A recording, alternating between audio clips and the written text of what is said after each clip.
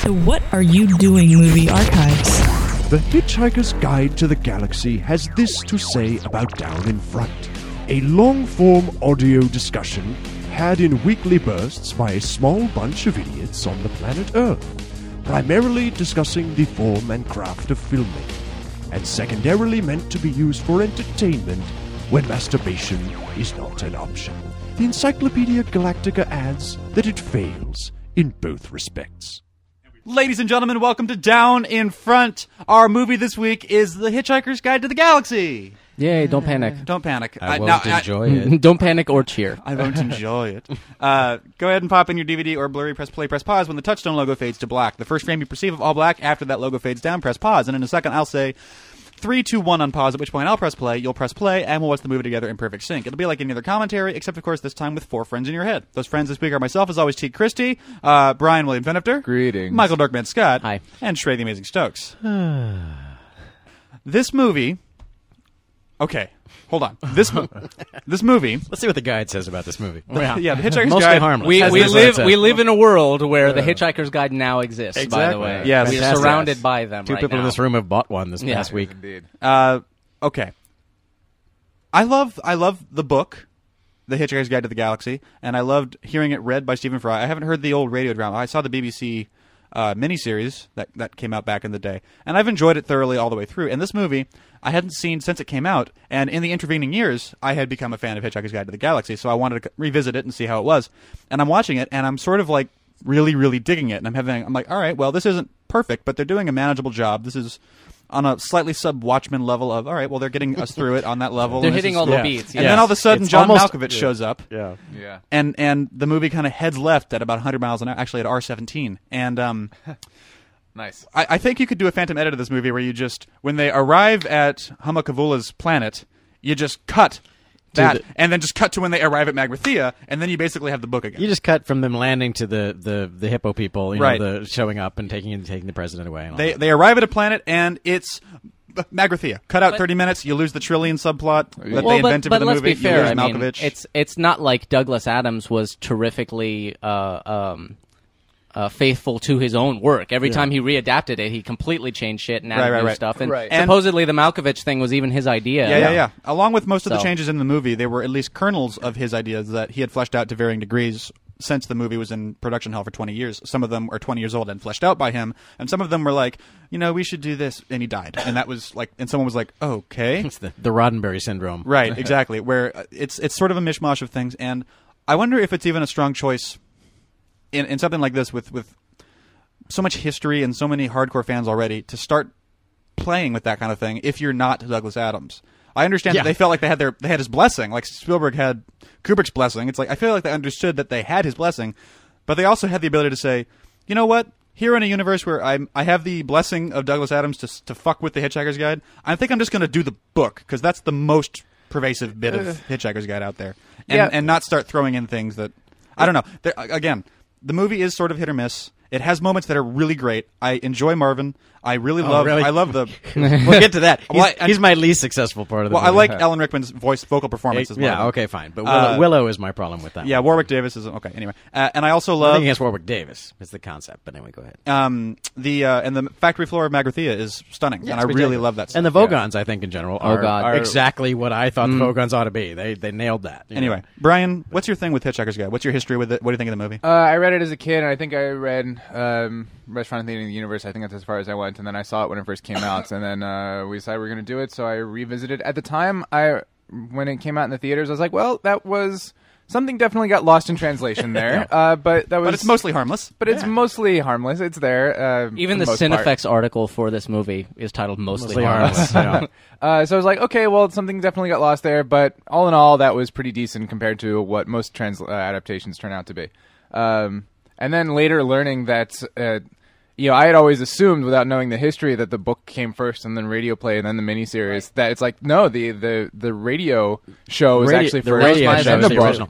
And then learning the fact that it's each individual iteration of this is different than, and we have people on our forum that when they told us that, or when we said we were going to do this, they're like, oh, the movie is a travesty. It's and that's the problem. It's That's heretical. But no, it's not. You can't pin it. Doing to a that. feature of Hitchhiker's Guide to the Galaxy as a director's Kobayashi Maru. There's going to be 1/5 of the fan base, or 2/5 or 3/5 that are going to go, that's totally not what Hitchhiker's Guide is about. Yeah, no matter which one you base it off. Exactly. Of. So Directing Hitchhiker's Guide is to make you experience fear. yes.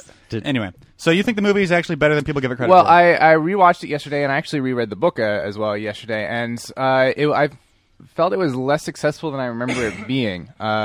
There's definitely, it's hard because the book itself, I remembered the book being a lot more like unfilmable funny than like narrative funny. The way narrative the funny. narrator is being funny. The narration itself, the actual prose of the book is witty, and that's where a lot of the humor that you remember is coming from. Yeah. But there's a lot of stuff that I read yesterday and then watched that was like, oh no, that's brilliant and perfectly filmable and not in this film, and I don't know why. Right. So, but it took maybe a notch down based off of what I remembered. But still, it's like something got lost in translation, but there's still a lot of good material there. Do you agree that we should just take out like the that's third half hour and just make it a 90-minute movie that doesn't have that music? I think the definite biggest jumping of the rails is absolutely the John Malkovich sequence. Malkovich, I call him. Yeah. Anyway, Dorkman, what's your experience with hitchhikers in general in this movie? I read the all 5 books of the trilogy in college, and I loved it. I thought it was great. I don't remember what spurred me to read it because I don't think it was that the movie was coming out. It hadn't been announced yet, but I somehow got a hold of like the giant collected copy and just plowed through it. Wow. And it's terrific. It's hilarious. I also assumed that was first and then all the other adaptations and stuff. I haven't heard the radio dramas. I haven't seen the BBC show. I do remember seeing the BBC show as and you walk around telling people you're British. You're not British at all. Just plow through, dude. Plow through. All right. So anyway, and then I saw this. I agree that there are obviously things that got lost in translation, but I also agree that it's not fair to be like, this is a travesty and blah blah blah. I'm like, well, I can imagine this being much worse. They didn't cast Arthur and Ford with like the most recent winners of Pop Idol, and they didn't do like the cast of Twilight. They could have fucked this up. I don't think they fucked this up. I just think it's kind of weak sauce. And in large part because, like you said, a lot of the humor comes from the narration, comes from the prose. Yeah. It's like, Douglas Adams. He could describe a teacup, and it's fucking the funniest teacup in the universe, and that's awesome. And then in the movie, it's a teacup. It's a teacup. Yeah. There's just a shot of a teacup, and it's like it expects you almost. The movie, in some ways, expects you to be like, "Hey, I remember when that was funny in the book." It's like full of references to the book, visual references to the book, and you're or the radio play or whatever, and you're expected to be like, I remember that was funny in another version. There is a really funny story behind that. And that is a really funny sentence in the book. I think a lot of the problem also is for me. Having thought about it, I haven't revisited this, so like I apparently have blocked out the John Malkovich thing almost entirely. I remember like one image of him, but you're going to recognize what's happening, and then you're going to not be recognizing. Right. Everyone remembers the little half body with the golden legs, right? Yes, that's what I remember. Whatever else happened, that's what I remember, and I'm like, where is? Well, and that's go ahead. The last thing is I think that part of the problem is the pacing, because the Hitchhiker's Guide books feel very kind of manic, and they're just kind of reeling from one thing to the next, and things are just constantly happening. It's a book of sidebars. Yeah, and this movie is much more slowly paced. It's kind of taking its time, which is weird because it's a music video director. You'd think it'd almost be moving too fast, but I guess he tried to go in the other direction. And it's just, I could see it working like if it was like, if it was done like the way Terry Gilliam did Brazil, just this manic, weird, insane world that no one really acknowledges that it's crazy, but it's so totally crazy, stuff like that. That's kind of the way that Hitchhiker's Guide maybe ought to be. And this one tried to shoot straight down the middle, and it did, but that's not what makes Hitchhikers funny. You didn't get the mainstream audience, and you didn't get the fans. Yeah. So, Trey? I came to the project, the concept of Hitchhiker's Guide first as the books. and then realize that there's a radio version, which I've never heard the radio version, but I do own the radio version scripts, so I have read through them. And of course, there's a million things where you go, "Oh, that would have been cool to put that in the book. Why didn't they put that in the book?" Because, and I think in every incarnation of Hitchhiker's Guide, you can see the radio roots in it because of what you were saying. Is the humor is largely verbal. There's a narrator who walks you through it, and half the joke of its origins on the radio is to describe these things that couldn't possibly be seen. You can only imagine. So then when you have to do it as a television series or as a movie, it's like, well, somebody actually has to build that goddamn thing, and somebody has to photograph that. How are they going to make that actually work? And I think the one that you can see in here, where if it was me, I probably would have gone the same way. Is like, where are Zaphod's 2 heads and 3 arms? Yes, and the answer is they're mostly off screen. Deal with it, because we're not going to do Sam Rockwell with 2 heads for the entire movie. But it's and like as a filmmaker, I understand that. But it was like what you're saying. I flipped through the Cinefex to look at this. I think part of it also is they almost kind of took it too seriously. Like being like, it's Douglas Adams' baby and he's dead, so he can't give us any more blessings than he has now already. Canonized. So we now got to stay locked in. That last phone message he left, we have to keep that. So idea. it's like the improbability drive they talk about, because it was invented.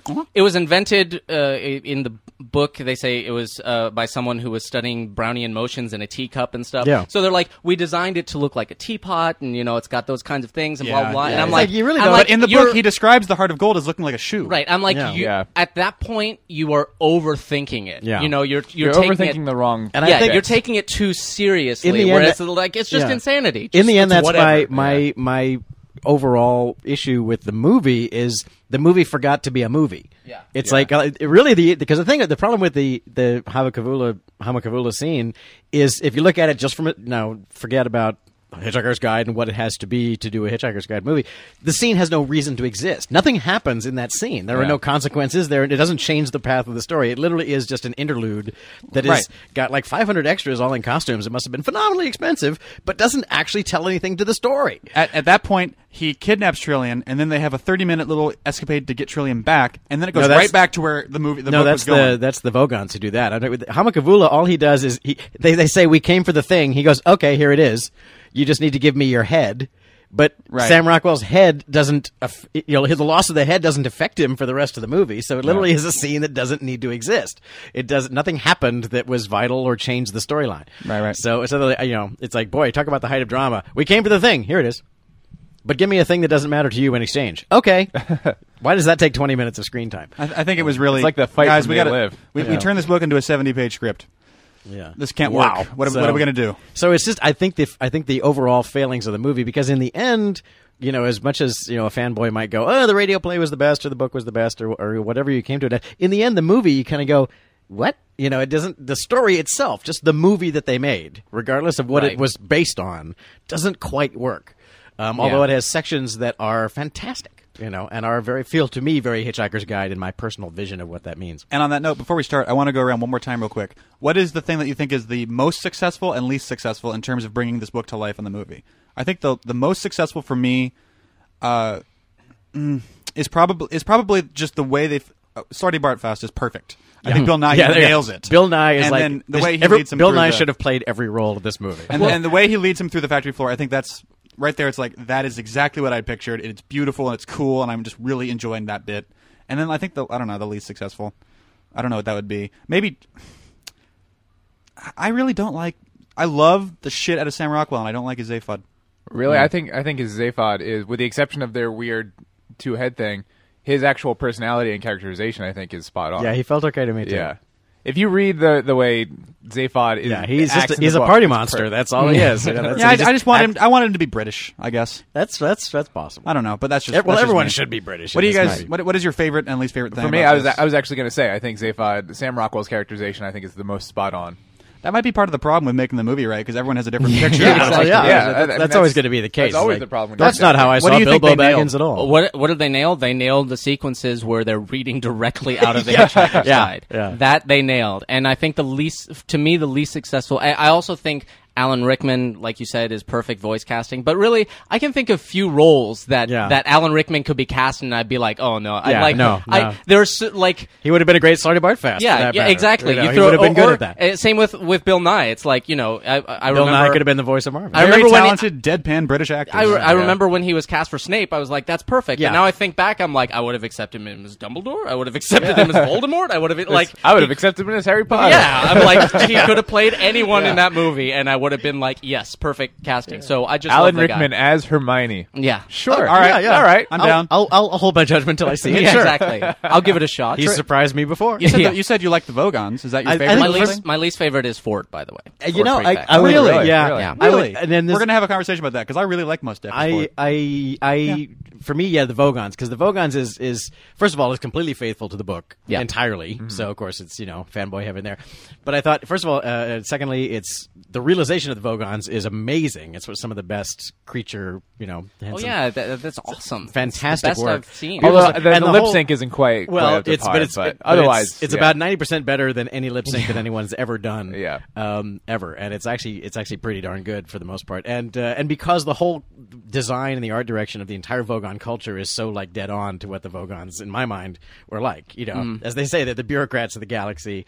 They're stupid and they can't even spell, but they run everything. Yeah. And so they have this like hideous bureaucracy. Because one of Douglas Adams' great fascinations was bureaucracy. His big follow up game to the original text based Hitchhiker's Guide to the Galaxy was a game called Bureaucracy, which was all based on how he moved and changed his address, and his address change didn't go through properly, and it ruined his life. And so he made a computer game based on that, where you just get caught in this hideous web of bureaucracy. Maybe we should get this going before So anyway, the Because we'll have Vogons are plenty the to most talk about. successful. I don't think Mos Def is the right casting. Yeah. I don't think he's the right casting. I don't hate him. I'm just Yeah, like here's my that, thing. I that guess doesn't feel right. He doesn't. I'm actually the best way to characterize the way I feel about Mos Def as Ford Prefect is that he's surprisingly not bad at this. Right. I It's agree. not that he's a bad actor. It's not that he's like perfectly forward. It's just Yeah. more that it's like I can't believe he's kind of fucking Yeah, pulling this it's off. not. It's not ju- that he's bad. It's he's for me. a It's bad just actor. it's just a he's wrong it's a for movie it. that's so about language, and he mumbles most of his lines, and he doesn't. And then there's some, and all the actors are guilty of this at some point or other. But I think it might be more of a director thing. There's scenes where the actor's like, "Why on earth are you playing the scene that way?" Their approach of how they're playing it, because in a movie like this that tries to have this kind of world and the whole tone, I think, of The Hitchhiker's Guide, it's all about the world's insane and everyone is completely blasé about it. Everyone accepts that it's insane. And there's yeah. many times the actors are being wacky. Yeah. And it's like, oh, that's not good. Anyway, Yeah. we should start the movie. So you have Yeah. your mouse or remote ready, and you're at the point where the Touchstone logo has faded to black, as I am here. Here we go. 3, 2, 1, unpause. It's a similar, a proper tone maybe would be something similar, and I've brought this up before, and it probably sounds like it's the only thing in the world I think is funny, but is 30 Rock. Yeah. That's very fast paced, and it's an insane world that everyone. I mean, Liz kind of goes, "Is this really happening?" But everyone else just accepts that it's insane. She's the But- she's the Arthur. Yeah, you know, she's Arthur the Dent. Arthur Dent. Arthur Dent And- is experiencing it all. And there's only one truly insane character, which is Tracy. I guess he would be the Zaphod of the story. Yeah. But everyone else is crazy in their own way. But that's just the world, and they just But plow every through. other characters do get their moments of straight manish. Yeah. Scott Adsit gets his moments. There's that one moment where they're having the Fight Club to get the page jacket, and he comes down and goes, "What are you doing? This is a multi-billion-dollar company. Get back to work." Yeah. And Alec Baldwin obviously has his own moments. I wanted to Yeah. go back to what Trey mentioned about the difficulty of adapting some of this language, where a lot of it is just undescribable. It's actually there's a passage where I read it yesterday. I was like, "That's exactly what the case is," and it's reminded me of what Mike says with trying to adapt Lovecraft. The problem with adapting Lovecraft is like it was a beast of indescribable horror. Yeah. Well, like okay, but then when some guy has to describe it and build it. there's it gleamed like it's impossible to say what it gleamed like because nothing in the universe gleams in quite the same way that a planet made of solid gold does. That's a great line, but you can't photograph. Okay, that. effects guy, Yeah. get to work. Now make a planet of solid gold. That's indescribable.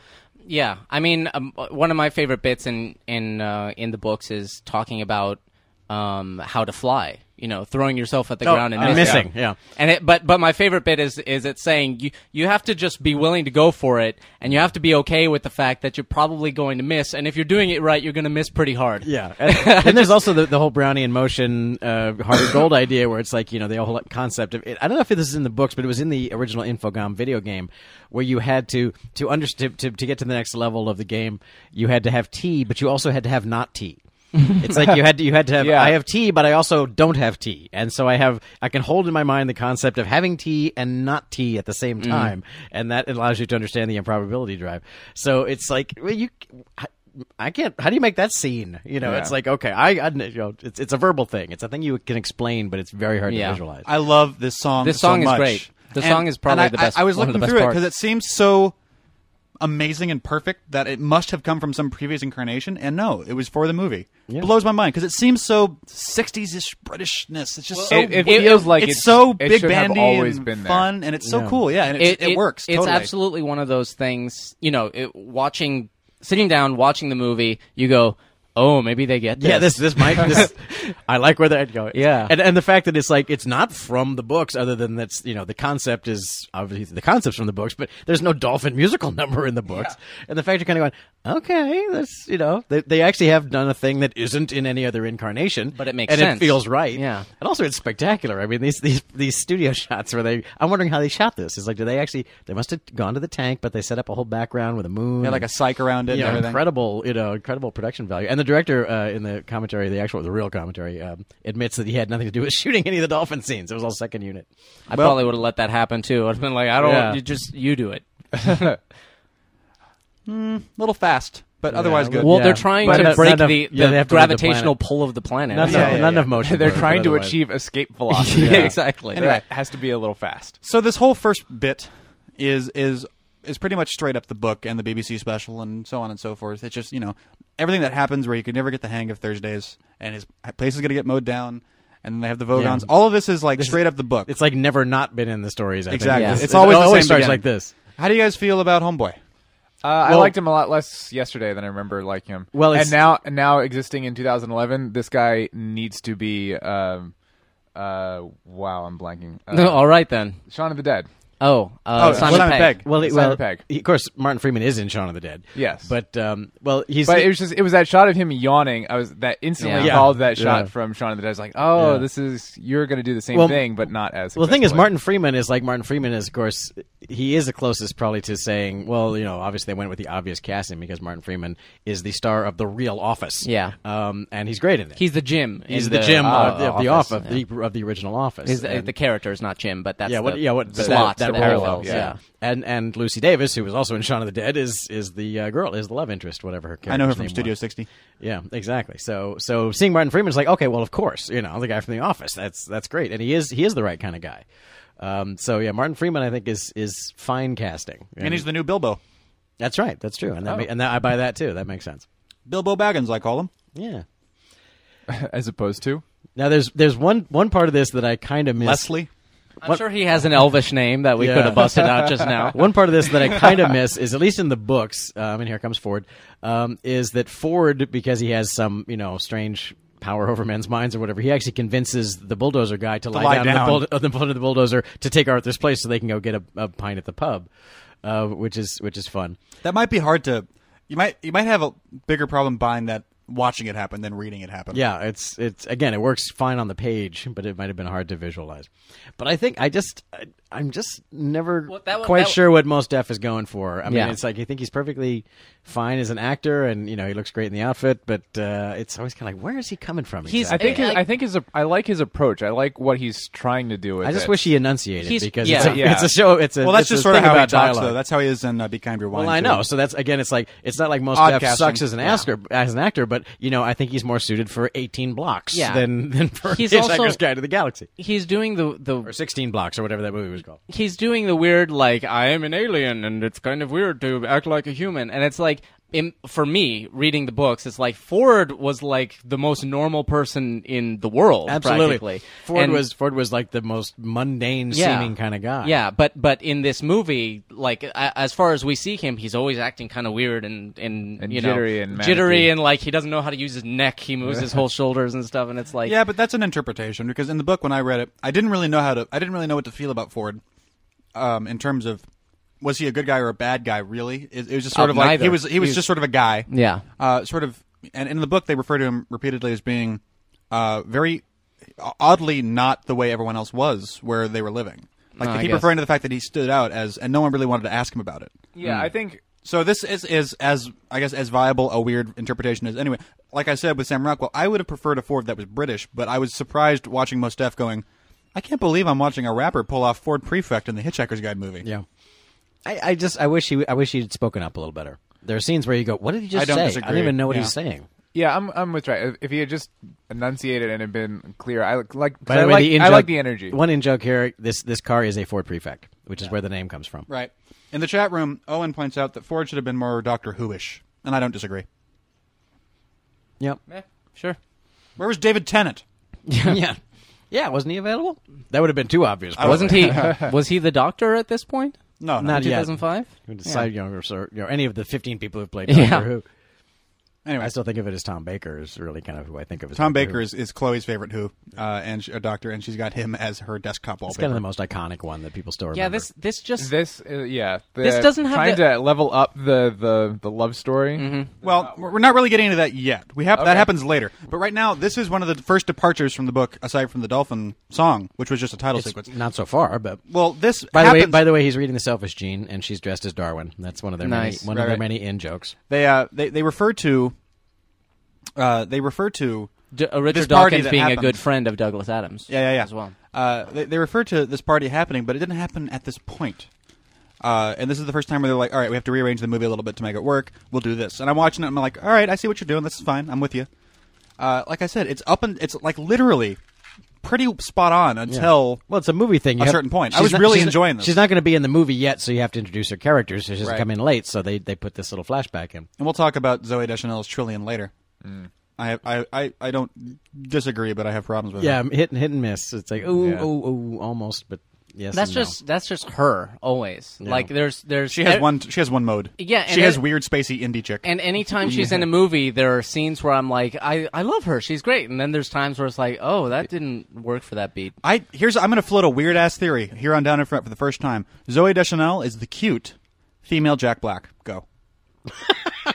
She has one mode, and you either like it or you're like, oh god, get off the fucking screen. And she has one movie where you're always like, I really liked her in this. Although I will say, I think she's got more personality here than she did in like The Happening. But oh my god. Oh. Yeah. Have you seen her in interviews? She's like dead in that. She's just like really, really legitimately For spacey. the happening or for general? No, in general? in interviews, just when she's on Letterman or something. When she was doing interviews for The Happening, she probably was on missing Yeah. medication. Fair enough. I was going to But- say she was in the dead middle of the inside. happening. But no, she always plays these sort of spacey chicks, and you're thinking, wow, she's playing spacey really well. No, she's playing normal pretty well. yeah, she's getting farther bridging to the normal. gap. Is it like a Jeff Goldblum thing where you think she's playing up her natural tendencies, but in Yeah, fact she's but actually, Jeff Goldblum is more interesting and weird. She is less interesting and just sort of not there. Well, and she seems really lovely. She seems like a nice person. She's very pretty and she can sing beautifully. Actors- but watching her in yeah. interviews, it's just we're like, I don't know. Well, What do you mean? Actors don't owe me being fascinating in real life. I Yeah. don't need them to be that. Another one who I was really disappointed by in real life, I've met her in real life, but in interviews is I love Selma Blair on screen, but in interviews it's kind of like, wow, really? There's nothing going Nothing on. there. Yeah. So like, Hi, Selma. Yeah, I'd much rather watch her in Hellboy than have dinner with her, at least from what I know of her right now. But I think Zoe Deschanel overall is pretty good. I think again there are sections where what she's being asked to do is like, okay, do this one wacky, play this one kind of goofy, kind of wacky, and that's where it's like, she's definitely hit or miss. Now, in on the this. other hand- And I love Zoe Deschanel. Yeah. I love Zoe Deschanel. And pretty I hard, will but- join in with Brian that I think Sam Rockwell's Zaphod is about as much of a Zaphod as I could ever have imagined. Sam Rockwell says in the making of that he had the idea that Zaphod was basically a combination of Elvis and Bill Clinton and Patrick Swayze from Point Break. And I'm like, well, if that's what you're going for, dude, you nailed it. Right. You actually achieved it. So, I should well done. recharacterize my feelings about Sam Rockwell as Zaphod. I love the character that Sam Rockwell is playing, and I think he's playing the shit out of it. It's just not exactly quite what I was expecting for Zaphod, and it's mostly it's mostly the vernacular. I think that's exactly what Zaphod is. Well, like I said, that's part of the problem with making this into a movie is that people have their own interpretations of what it's supposed to be. Like in Harry Potter, there's not a lot of ways you can think of Hermione, and then you see her and you're just like, oh, they got her fucking wrong. Like the only thing you can say about Hermione in the movies is that's way more eyebrows than I was guessing. But she's also cuter right up front than That's Hermione true. Yeah, is she's described. better looking than Hermione. She was really bookish in the book, and she big, was really big movie-ish teeth in the movie until she fixed those later. Right.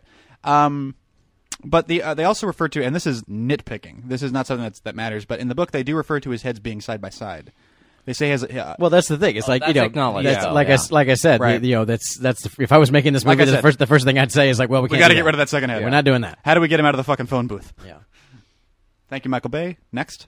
And Anyway. the thing that I was somewhat surprised to realize rereading it yesterday was that the second head really plays no function whatsoever in any significant capacity. Yeah, It's when I- mentioned, but never actually participates just in a it. thing. When I read the book, I very quickly forgot he had two Yeah. heads. I was going to say the same thing. Yeah. I don't know how to deal with Zaphod having two heads because they don't really explicitly address it. They're just sort of defining this weird character as like 3 arms, 2 heads, weirdo, and they don't really. At some point, they'll say like Zaphod's right head turned and the left hand looks stern, like that kind of thing. But that's all they'll really do with it. Or his right head had this opinion and the left head had this other Yeah. opinion. Yeah. So again, they don't address- even Douglas Adams kind of forgot that. Yeah. Exactly. Or it didn't have anything to do with it other than so it's a I'm weird fine thing. with him having one visible head for the majority of the film. Yeah. So anyways, I would have been fine if he just had one head because when they try to make the second head a bigger deal and actually integrate it into the plot, Yeah. it doesn't bring anything it doesn't either. bring It's anything, other than yeah. a gimmick. Like I said, when he loses a second head, he hasn't lost anything. Yeah. It doesn't change him fundamentally. It's just they stopped doing that visual effect after that. Right. In So- the stage play, it was just an obvious, like a dummy head, like a vent dummy head, Yeah. just sitting next to his head, and they're just sort of like a, yep, Which we're not going to use this. And I've never seen the television series. How do they manage on the television series? I don't recall. I don't remember. It's weird that you don't remember. Yeah, Paper I always mache. figured it was probably a very Doctor Who-ish kind of Yeah. look. It's video on Look, we are the BBC. It's the BBC. It's a BBC video. Come on, we don't Well, have, we don't have visual effects. I almost The- feel the like Mar- that's- the Marvin from the BBC miniseries actually makes a cameo. Yeah, there's a in it, cameo. So you'll see he looks much more like you think This- he this would. bit I is love funny. the shit out of this gag. I remember this from the dun, trailer. dun, dun, dun, dun, dun, dun, And dun. they're really tiny jump backs too. A couple times. Yeah, so it's like it's gonna keep going and going and going and going. There are a that's couple funny. of moments that like that. This and the one later on with the airlock, where it's like that. There's no way you could put that in a book and have that joke come across, but that Right, is but it works. exactly the joke that Right. the That's Hitchhiker's they hit the movie tone needs. right. Yeah. Yeah. They figured out a way to completely adapt the tone while changing the details on that particular thing. That wasn't even really in the book. They just said, and they blew up the fucking Earth. Well, they don't even really say it. They kind of address it after it No, happens. actually, 'Cause- Well, the 'cause- Vogon constructor ships, there's a fleet. It's not described like they're. They do say that they tried to again be in the spirit of the book and visualize something that was never visualized. But it says that a Vogon ship hangs in the air the same way a brick doesn't. Yeah. And Yeah. so they said, well, let's make them look like bricks. We'll at least sort of take our cue from that. Stephen Fry for the win. Here's how Here he they comes. describe the destruction of the Earth. There was a terrible ghastly silence. There was a terrible ghastly noise. There was a terrible ghastly silence. It's like, okay, Well, that's yeah. a great description. Kind of Yeah. wide open. There's how we're going to visualize that one. Yeah. George Lucas says, a then million somebody voices has to cried talk out in about that. terror and were suddenly silenced. Yeah. Actually, we have already heard Stephen Fry. He was in the very narrated beginning. at the beginning, yeah. But Stephen we're Fry- about to hear oh. even more. If you, And can, some if you great, can pick up this book on audiobook and he reads it like he reads everything, it's a joy to listen to him yeah, read. some great MoGraph work coming up by a company called Shinola. How do you in guys London. feel about the This is a great name. pictorial depiction But they don't know of, shit. of the guy? Yeah. I think it's quite fun and it's quite elaborate. You look yeah. at it it's like, wow, this is its own little movie. These little things, Yeah. and they're very nice. I think the design is great, and it's a great, like I said, I think this is the part where I'm like, oh, this nails it. Yeah, Yeah. it's like you're still like going, so far, they're kind Yeah. of, I'm with it. This feels like Hitchhiker's Guide to me. Who is this god person anyway? Yeah. It's Now- it's a little more elaborate than I would have expected. I always pictured the Hitchhiker's Guide was basically words on a page.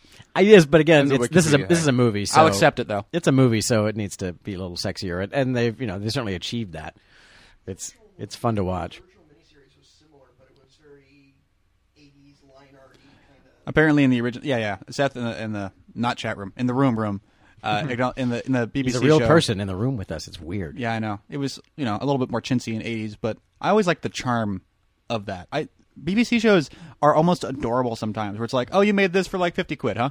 Well, I appreciate it. You had totally are. you had 2 China balls in someone's apartment to film Yeah. a show in, and you did a good job. I mean, At 29.97. It's weird to me to see, the newfangled, BBC America Doctor Who. It's like, wow, they actually have real stuff going on now. Because to me, Doctor Who was briefly syndicated where I lived as a kid when I was like 9.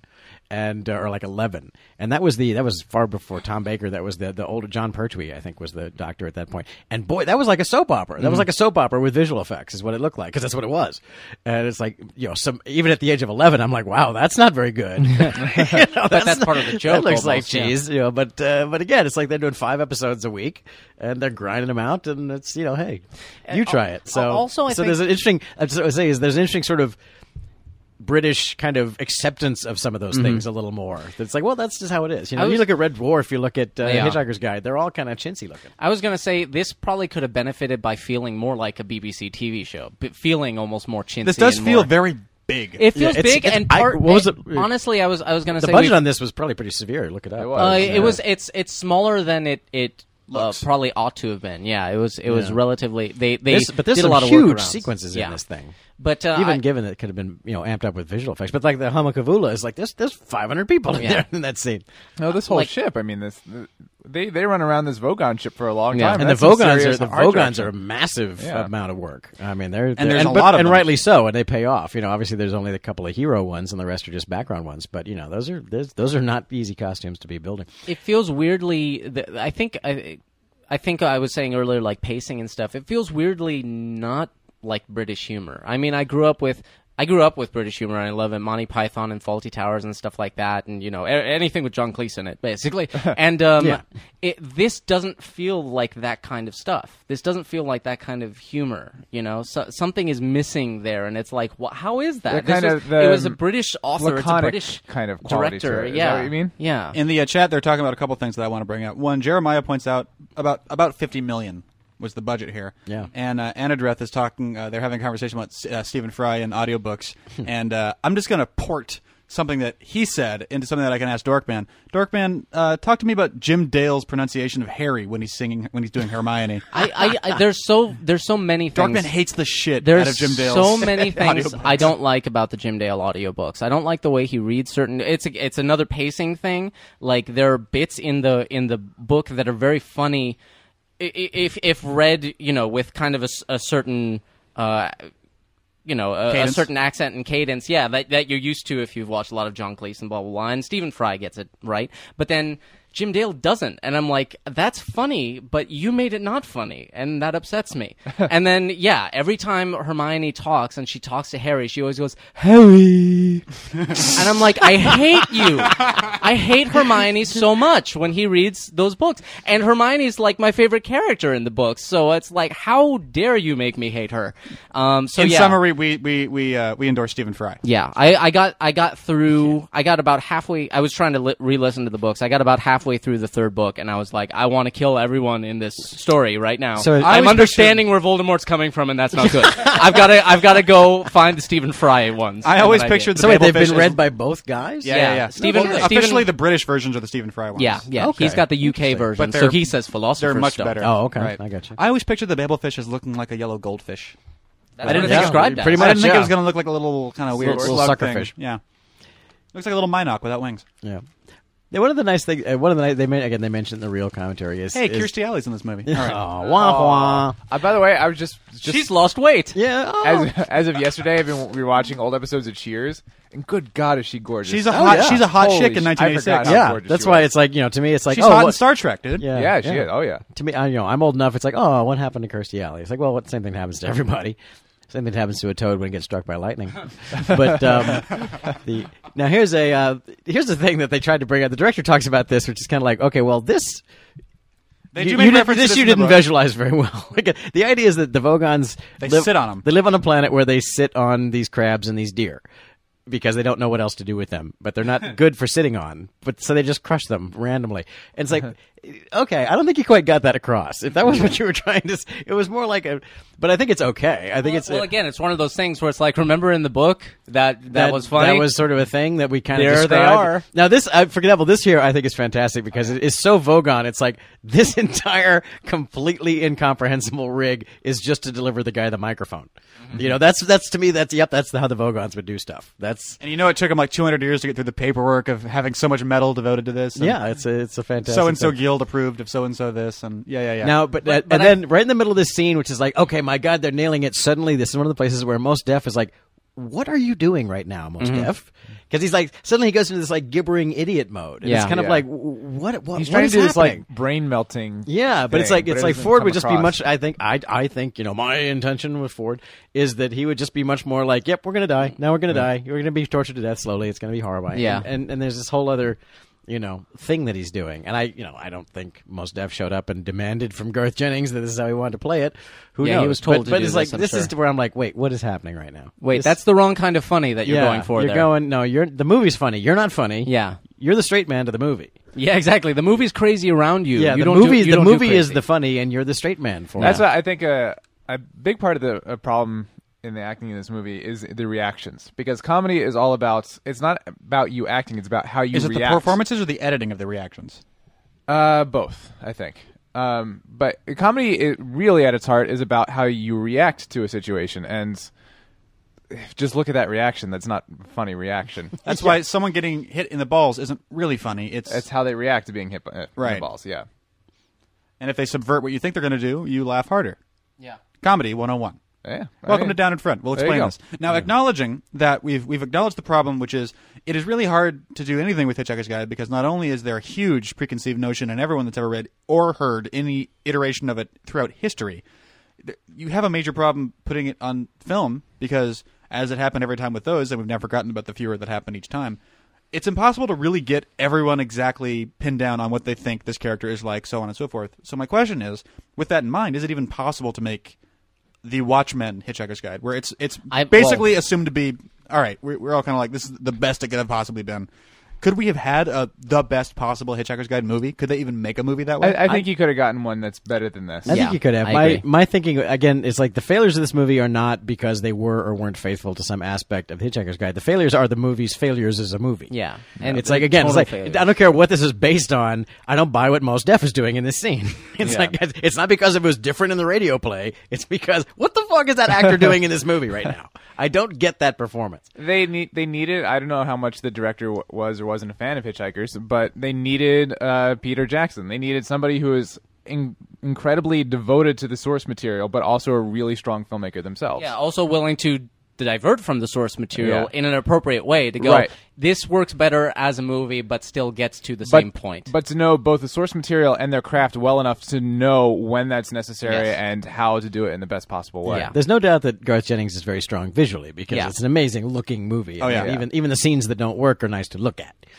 Like this one. I mean, this is a great, and they play it mostly I in this love the wide visual shot. joke at the end It's of a this beautiful movie. thing. But At the end of the scene, rather. and one of the other touches that is nice, and I think they were, I go the other direction. I think this is a case where they were too faithful to the material when they should have said in the William Goldman thing, screw the original material. You got to make a movie out of this. So let's make a movie. But one of the things that's nice, and they don't make a huge deal out of it, is, and I do appreciate it, is that when they talk about how it's important to have your towel with you, Ford is amazingly resourceful with his towel. He does about 57,000 different things with the towel throughout the movie. He uses it in all these different ways. So he actually is, at least embodying the concept of the towel as your most useful ally when you're hitchhiking through the galaxy. Let's set a watermark real quick. What's a great example that we can use to compare of a movie that was doing something like this and just resolutely failed? Airbender, maybe? That might be too extreme. That might be like the joke too extreme answer. But, Yeah, but that's- something that just like maybe this. I don't know. At a In certain terms of- in terms Super of Mario adapting- Brothers movie or something. Just something that just like that didn't work. well, Super Mario Brothers, I don't even know what. Hang on. What are you asking in terms of Let's not say things we can't What I'm take getting back. at is Yeah. how does this compare to other movies that just didn't quite work? Is this a pretty good movie that just didn't quite work, or is this wow, they really fucked this up? Like, I- are there I- examples the of first movies one. where it's like, wow, they were really Yeah. going to do this, and they really just It's destroyed it? a think it movie that doesn't quite doesn't work. quite work, but almost does. Because there's a lot of great moments. We just passed another couple of them, and So it's pretty there's a lot good of as far stuff. as not good versions of movies go.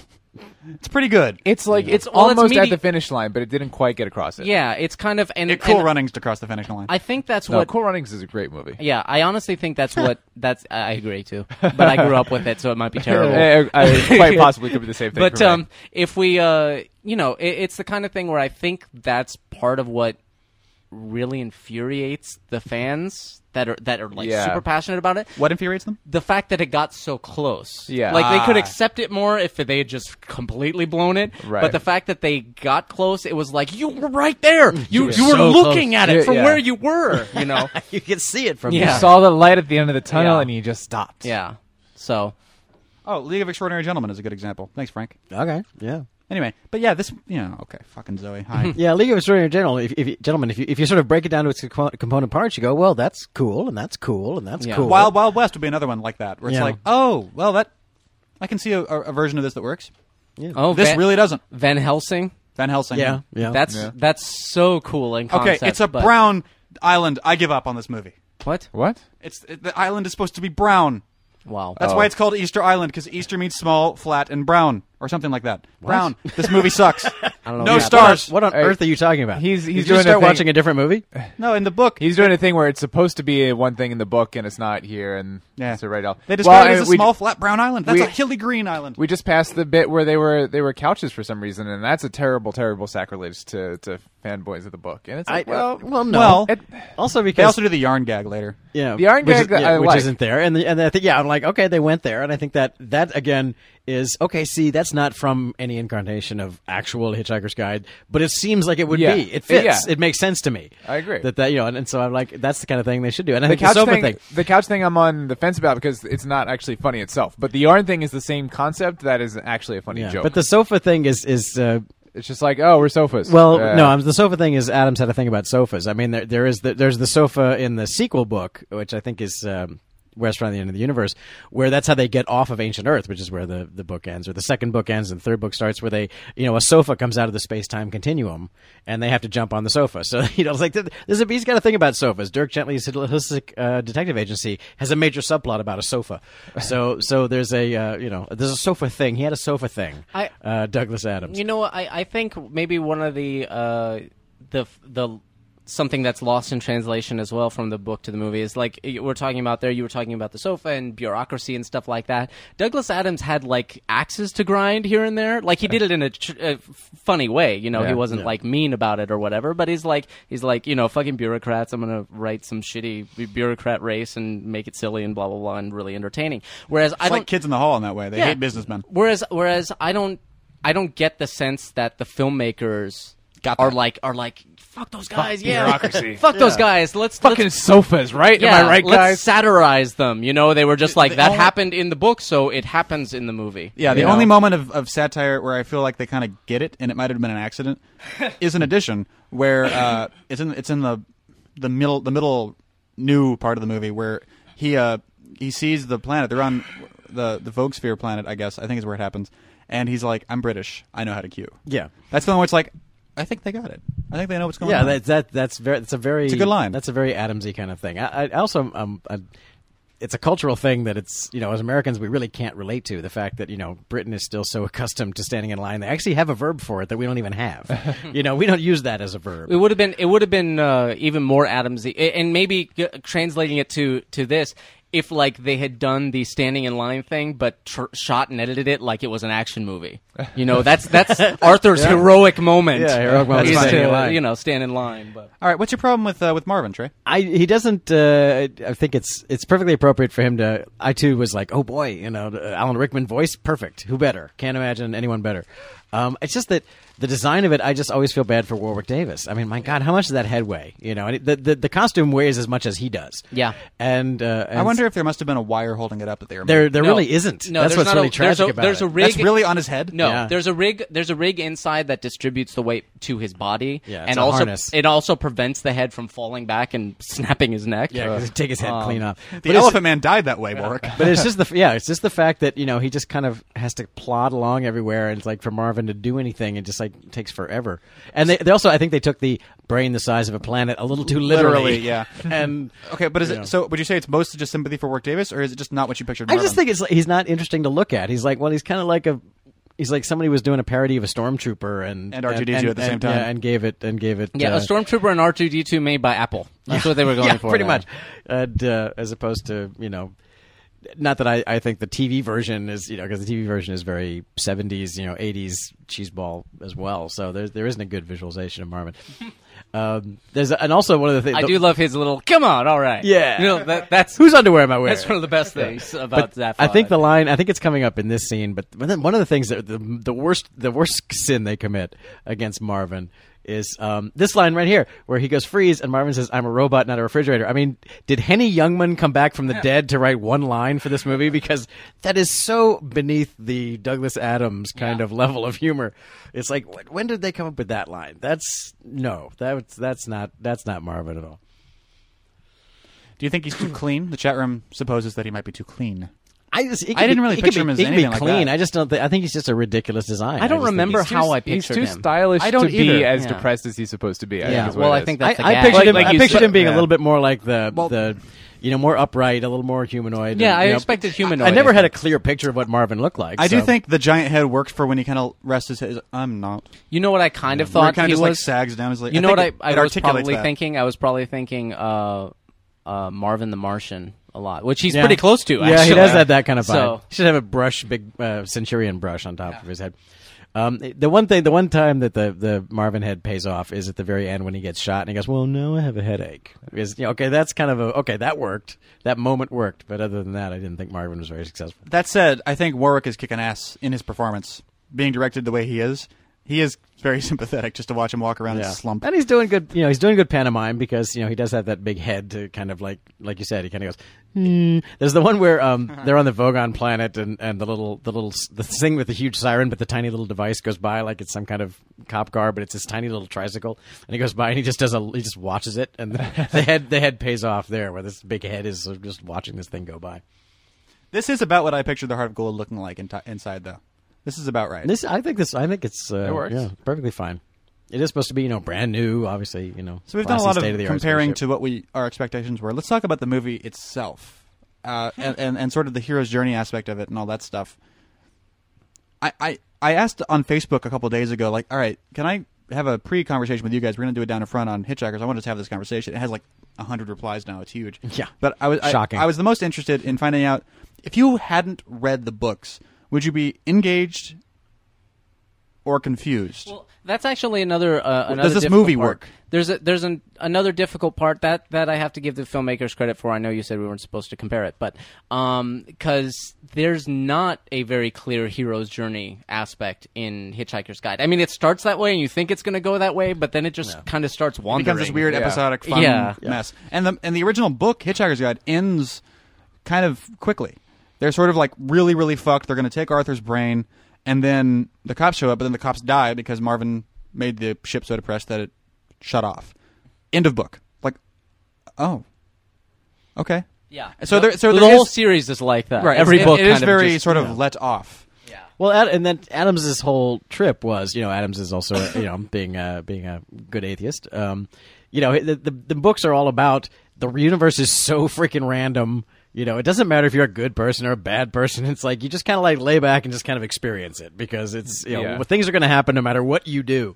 And Arthur is a passive character the whole time. Arthur is just kind of like on this journey through like this. You thought the universe was weird. Where do you get a look at all of it?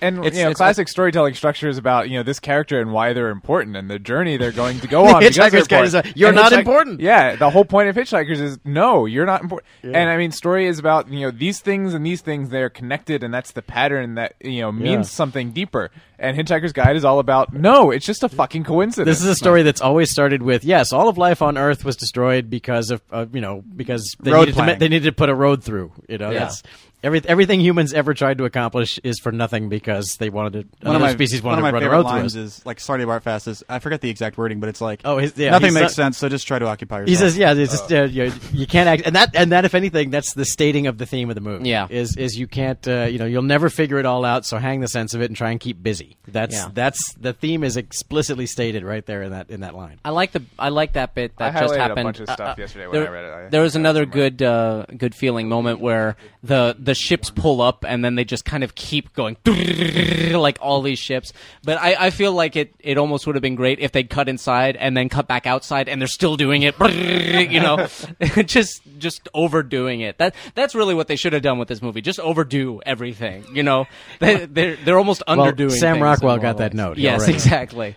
Here's another great line. It has already been, started Bart Fast is talking to Arthur Dent and about him coming to the planet. He says, "It has already been hailed, so I gather, as the third most improbable event in the history of the universe. What were the first two? Oh, probably just coincidences." And that's the fundamental idea of the book. Is like, here's this massive, here's the story, which is this universe-changing event.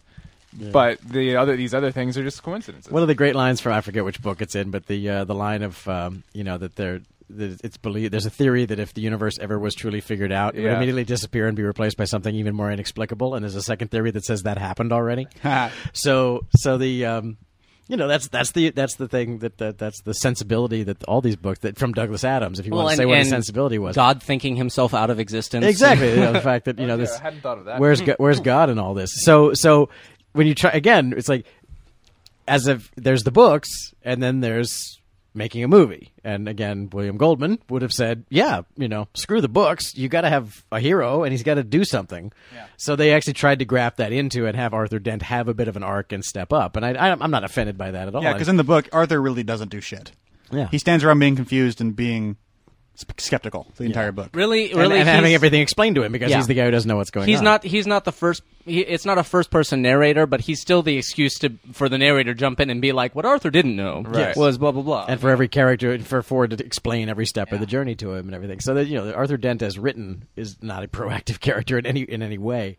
He affects the plot, but only by bumbling. He affects the plot by doing accidental things, like panicking and hitting the improbability drive. Isn't it in one of the books? It's definitely where he wants the machine to make tea, and he tries to describe tea, and the computer is so absorbed in trying to make tea, that's why they can't outrun the missiles, because the computer is like, "I'd love to help you, but I'm working on this tea problem." I think isn't that from one of the books? Speaking of Eddie the computer, I love Tom Lennon. He just got it. I'd love to help you, fella, but I just can't right now. It's interesting to kind of like fucking annoying. It's perfect. How Tom Lennon get that gig? It's like he's great for it, but it's like wow. That blew my mind watching it yesterday because in 2005 I didn't know who Tom Lennon was, but like holy shit, Tom Lennon. That's Tom Lennon. And that's perfect. Now here's a little thing where I go, okay, the arbitrary Star Wars joke that doesn't need to be here. That was in the trailer. First of all, it was in the first trailer. First of all, which immediately made all the fanboys go, "Wait, effects. what are they doing?" Terrible lightsaber effects, first of all. They are darkening the Secondly, they did, in fact, license the lightsaber sound from... There's a credit at the end where they say that the lightsaber sound was licensed from... And it's Skywalker it's like... Nice and subtle movie. Yeah, really, but why? Why a Star Wars joke in the middle of, you're adapting the other thing. Yeah. This isn't... But because it toasts the bread as you cut it. That's actually a really great idea. It is a brilliant idea. I think that exists. I think that's a thing. I think they make hot knives. I think they make sliced bread in toasters. Yeah, not on purpose though. Hi, Benji and Frankie. See you later. And the introduction of the mice, like rewatching this now, it's like that is not subtle. It's a little introduction clunky. at all. It's a little clunky, but oh look, mice! Yeah, like the shot of the mice and the hitchhiker's graphic. Anyway, now let's forget about those for a while. Yeah. That's actually a more appropriate example than the cook and I know. October, yeah, but anyway. You know, I just noticed, and this is kind of unrelated. The mice are like the cook from Red October. Marvin is. Remember the mice from Red October? Yeah. Marvin is fucking huge. Yeah. He's not a little guy. He's almost the size of Arthur. Yeah, but 2 feet of that is Head, empty space inside the head. That's what it's been said about me too. Oh my! Yeah. And now talking about voices, Helen Mirren is Deep Thought score. Yeah, but the design of Deep Thought. Let's talk about I like that. Deep Thought. I think Deep Thought is. I've always liked the design of Deep Thought. I always pictured Makes it perfect sense to just looked like a giant shitty 1991 computer. Yeah, I picture I it's pictured like a it, huge yeah. ass white building with no windows. I pictured it as a big room full of like spinning tape reels and stuff. Yeah, with I a always voice. pictured it as a Movian like multivac thing. Like here's a giant warehouse that's just one computer. Which is why I like this, because I did not see this coming, and it it doesn't matter. It doesn't change my feelings about what Deep Thought looked like. It's like, okay, this is kind of interesting. It's like if the natives from King Kong had computer technology, that's the computer they would build. They would build it like a god so they could worship it. It's like, all right, well, yeah, actually, I don't mind necessarily I'd buy that it's it. built like a god, but the character of Deep Thought is sort of apathetic, and in the book, he's actually kind of mean. He's kind of arrogant. But if they were designing this computer, like the case of the computer before they even really put it together, they wouldn't have designed an apathetic-looking, sort of shaped, kind of slumped head on arms thing. Oh, I don't think it's apathetic. It's deep in thought. It's the thinker. It's in the thinker pose. Yeah. Oh, I guess that's a good point. It's thinking. Sure. Deeply. Deep Thought, yeah. Yeah, it definitely doesn't. It's not in a meh position. But then it happens to play as also, I'm watching television. It works both ways. I think these kids deliver the lines properly, but I think it's weird They're quite that they're good. kids. British kids Yeah. are automatically better actors because they talk British. Yeah.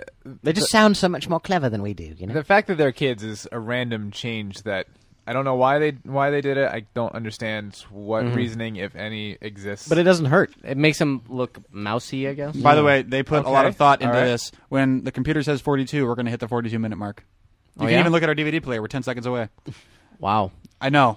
They put thought into that. I don't mind. I think it's cute. Oh, 42. I Hey, they're doubt- off by I doubt 5 they put- seconds. I doubt they put any thought into that. Yeah.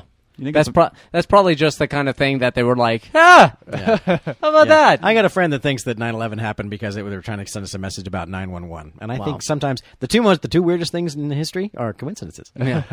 Like 42 in this movie. That's not a question. Yeah, that's right. They waited 7.5 million. Again, very Douglas Adams kind of idea. It's like, give us the answer. Okay, here's the answer. What's the question? You didn't ask for the question. Like, oh, we should have thought of that. you should have asked. I About wonder it. if this We scene... totally should have thought of that beforehand. Before we waited 7.5 million years. I'm sorry that we keep going back to comparisons and really aren't talking about the movie that much, but hey, that's down in front for you, I guess. In the book, it's all this build-up. The answer to the life, yes. The universe, yes. And everything, yes. You're not going to like it. Go on, is, yes, 42. And then it's chapter 31, or whatever. Like that's the end of the chapter. Yeah. And I wonder if this scene would have played Actually, better no, if the computer line said- the line is right after that. One of the acolytes turns to the other and go, "We're going to get lynched, aren't we?" Yes, yeah. Which that line I miss. And I wonder if missed that line. scene would have played better if the computer said 42 and they cut away, and you didn't get the all the outrage then. You got the outrage later in the book. I just wonder. It almost underscores or undermines the joke to give them the reaction right then. No, but that's ridiculous. I know it's ridiculous. No, I don't think so. I think there's the long pause, and then they go 42. I mean, it's a Python button. It's exactly Right, but if they cut there as opposed to having the rest of the conversation, then I'll make you another computer. They had to have that conversation anyway because that's spoiler. That's what Earth is. But I don't know. Weird. Yeah, weirdness. It's not quite perfect. I think here. the scene should have been hung on the joke. Yeah, and I mean, and that's the thing. I mean, comedy is so very hard. It's so precise. The timing and the order in which you reveal the information and how you pace a joke to make sure that every like detail and moment and pacing is just right to deliver the punchline exactly the right way. It's very very hard and very exacting. And I think this movie gets about 80% of the way there, but there would have been better ways, or would have been stronger ways to construct scenes and pace scenes and to pace the whole thing and put the whole thing together. Yeah, I mean, in the they talk about in the Cinefex, there's some things that did work and it were very clearly, but like the infinite improbability drive bit, they almost overthought, and then the director brought him back. They were like, well, in the book it's described as like every atom being everywhere in the universe simultaneously, so they were going to do all this particle stuff and blah blah blah. He's like, no, no. It turns into an orange and then it disappears. Yeah, it's gonna pop into weird shit and then it disappears. It's like it's described as like a slot machine, like little things going brum, brum, brum, past it. And in fact, that last one, it was like lemon cherry, but like it was very specifically a slot machine thing. There is a slight plot problem that has been introduced in the movie that wasn't there previously by the whole Hamakavula scene, which is that Sam Rockwell, Zaphod, is looking for the coordinates to Magrathea, but you can't give the improbability drive direction. Right. So that doesn't make sense. Whatever. What? but it has Whoa. to be acknowledged. No, the improbability drive is how you. That was a it's good how- transition. It's, by the way. yeah, it's I love beautiful. that transition. No, the improbability drive is like when you want to go somewhere, it gets you there instantly because it's very unlikely that could have happened. But it does get you where you're going, but it works on the fact that you just sort of arrive there by But they accident. ju- but Because they what just- are the odds? No, but they just said in the movie that you can't tell it where to go, and you can't tell what species you're going to be when you get there. So it's important to dress accordingly. And then later he asks for coordinates for the ship that they're going to use the improbability drive. It's Well, I just, think the guide is wrong in this case. Then well, yeah, but the movie contradicts itself internally there. fair enough. Anyway, Well, it's- not necessarily, because the guide is well known to not always be a reliable That's source right. of information. That's right. It's not the, as good it's as the Wikipedia. Wikipedia of Yeah. the future. But it is slightly cheaper. It's true than the previous guide. That's important. So here's where the movie makes. Hey, look, it's making a left turn, as so does the movie. Kavula Hama, Kavula. Now, of course, we do get the little God speech. Yes, but that is the joke. That's the joke. So yeah, it's a 20-minute detour that gets John Malkovich into the movie and adds a huge. Now I have no problem with these exterior scenes because then when they come back out of the needless Hamakavula sequence, we're going to have the encounter with the Vogons, and that's all Got great. friggin' Mummenschanz over Yeah, there. exactly. Yeah, that It's guy's cool. Fantastic stuff going on, and then there's another little guy on Two the midgets left. hopping in a tube. Yeah, and then there's the square wheeled bicycle for whatever reason. It's a beautiful art directed movie across the board and beautifully shot too. It's some sexy stuff. And here's this little dude who should be outside of Jabba's palace.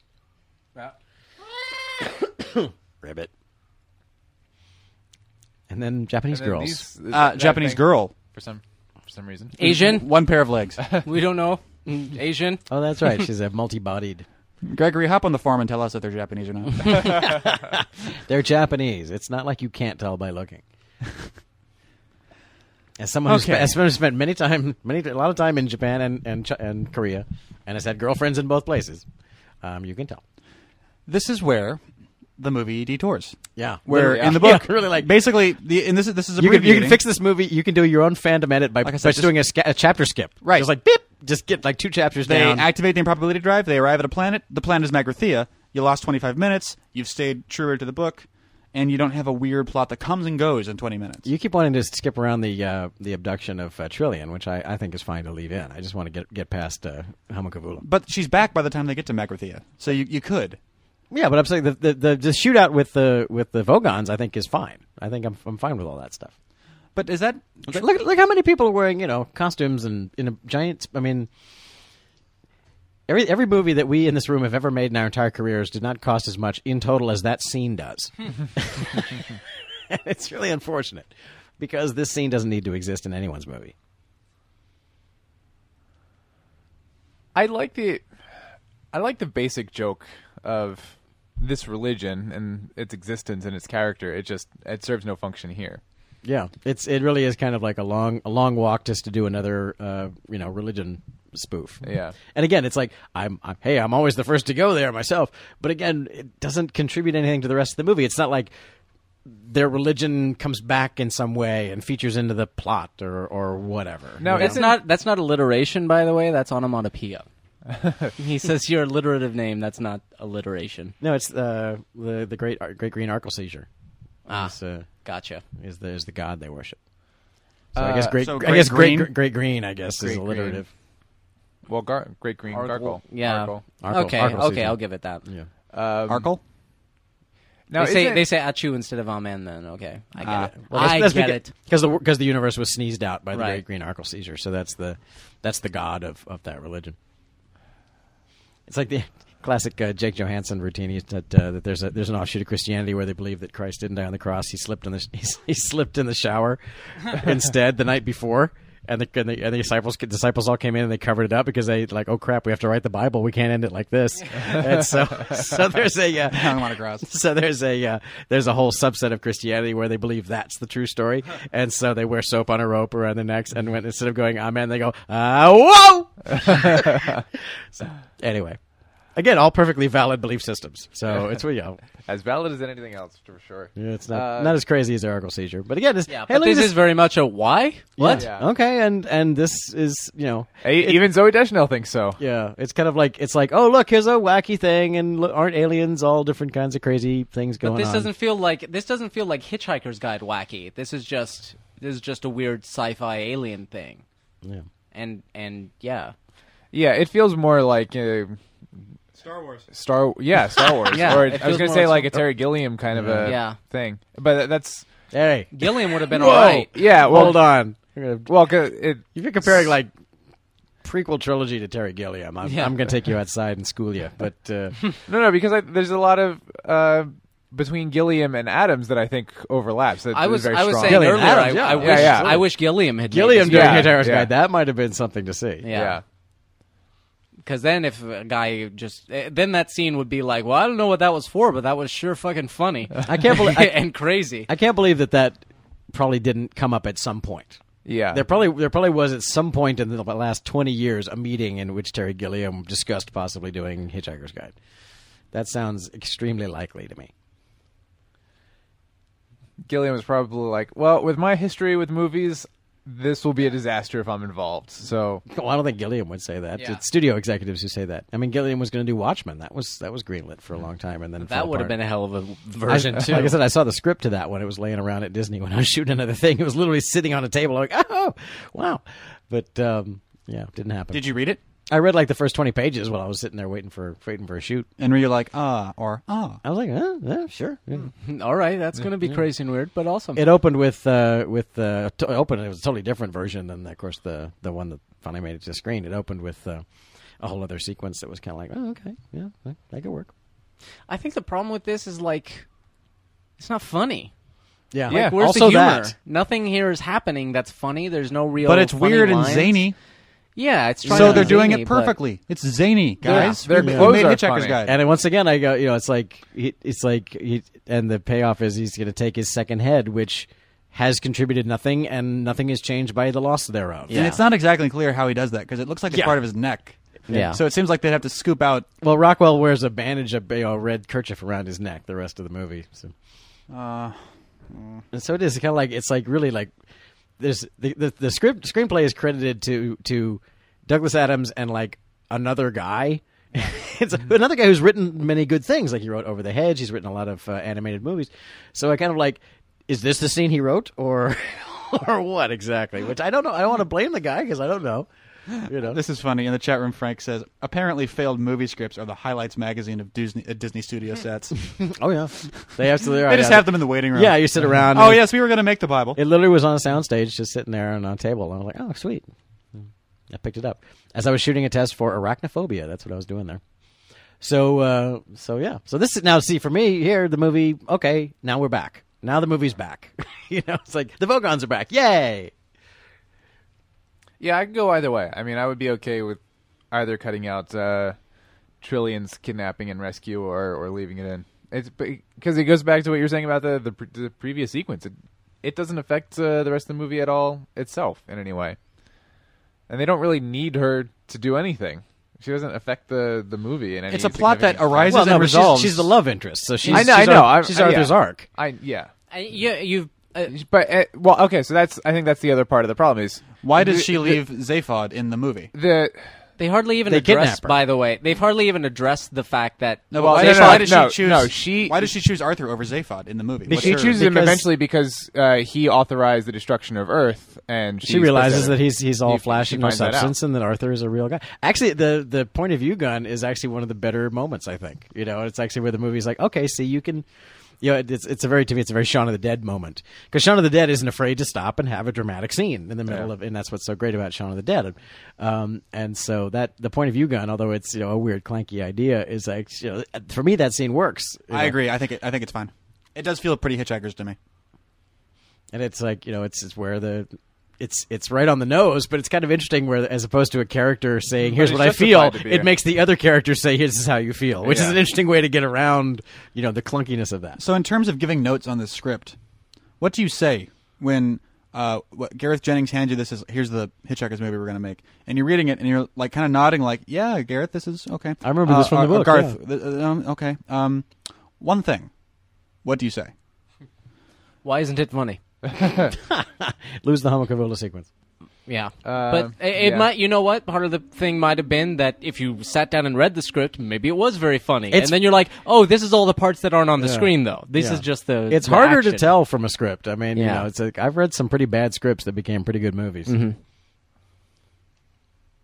They kind of skipped over the fact that he kidnapped himself. They didn't really that's a big milk part of the that book, but the way they do in the what, book. I don't know. I don't want to get hung up on this. They. But what was a movie that you read that was a bad script that was an alright movie? Starship Troopers. Oh, there you go. Remember that one? I was like, wow, somebody greenlit this mess. I mean, it's got spelling errors in it. Yikes! It's got grammatical errors Fucking in it. yikes! It's like the chick on the who wrote the.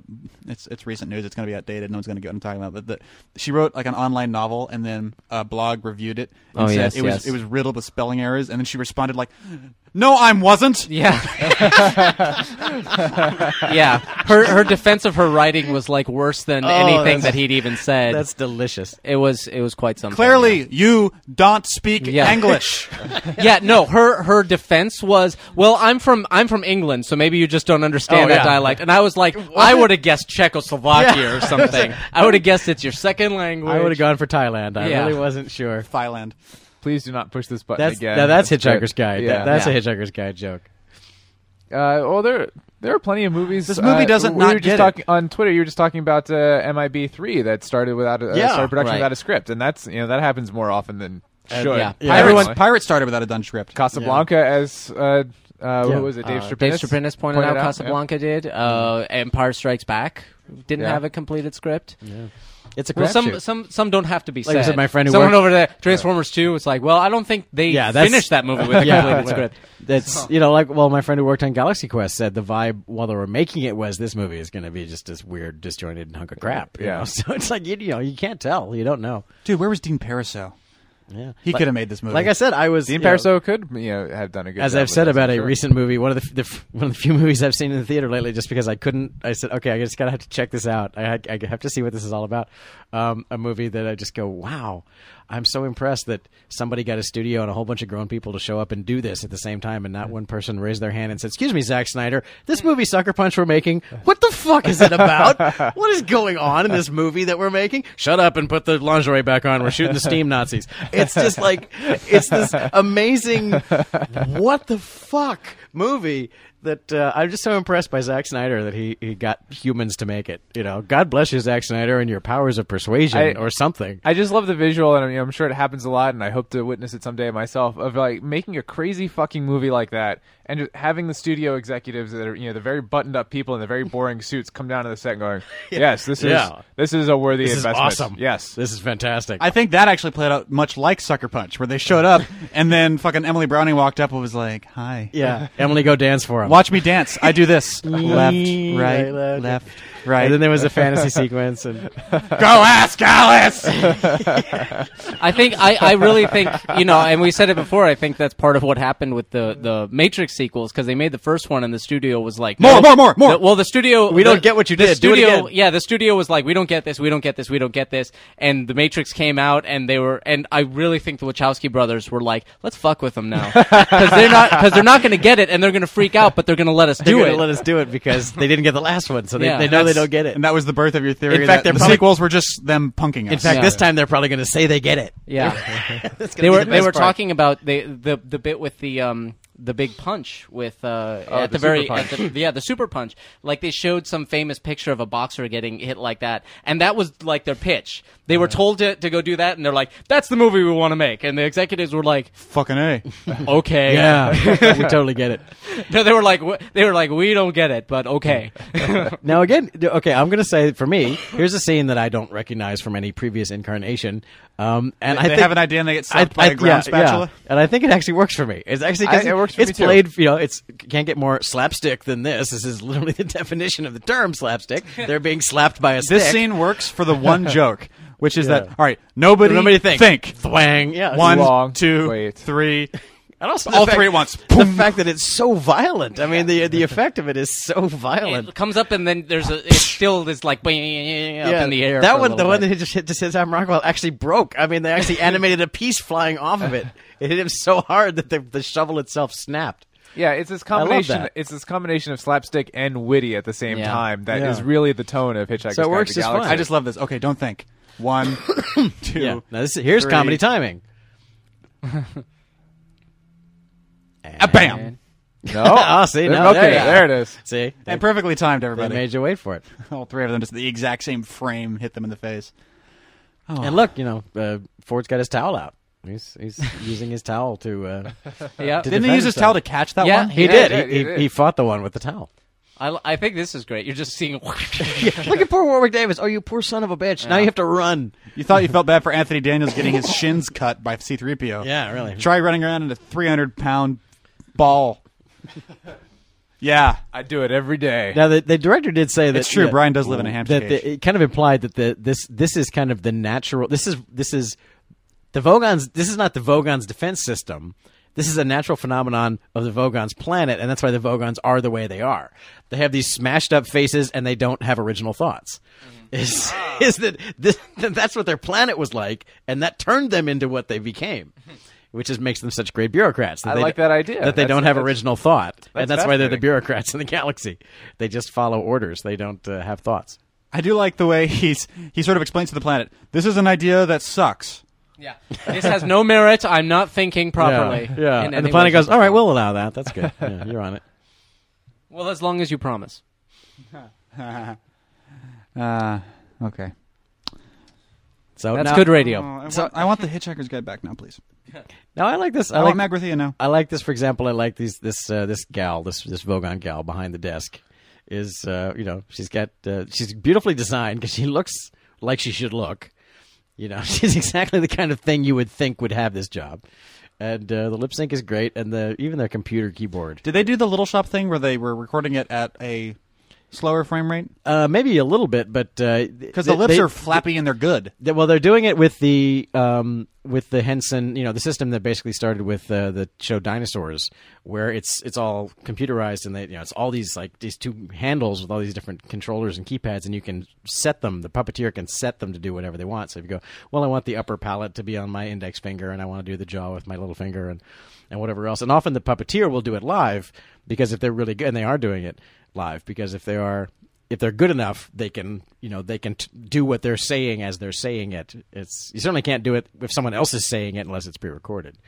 But it's all done usually by one person using a system they've been refining for decades now. That started with Dinosaurs. Yeah, and it is really weird. Like you'd think I've seen it. Like they have a thing where they've got the regular puppeteering thing where they go kind of whack whack whack with their hand, but then with the one hand and the other one they stick the fingers in tubes and they're just kind of going like this, and it's crazy coordination. I can't play the piano either though, so maybe it's easier than And here's I the think. Marvin cameo coming up. Yeah.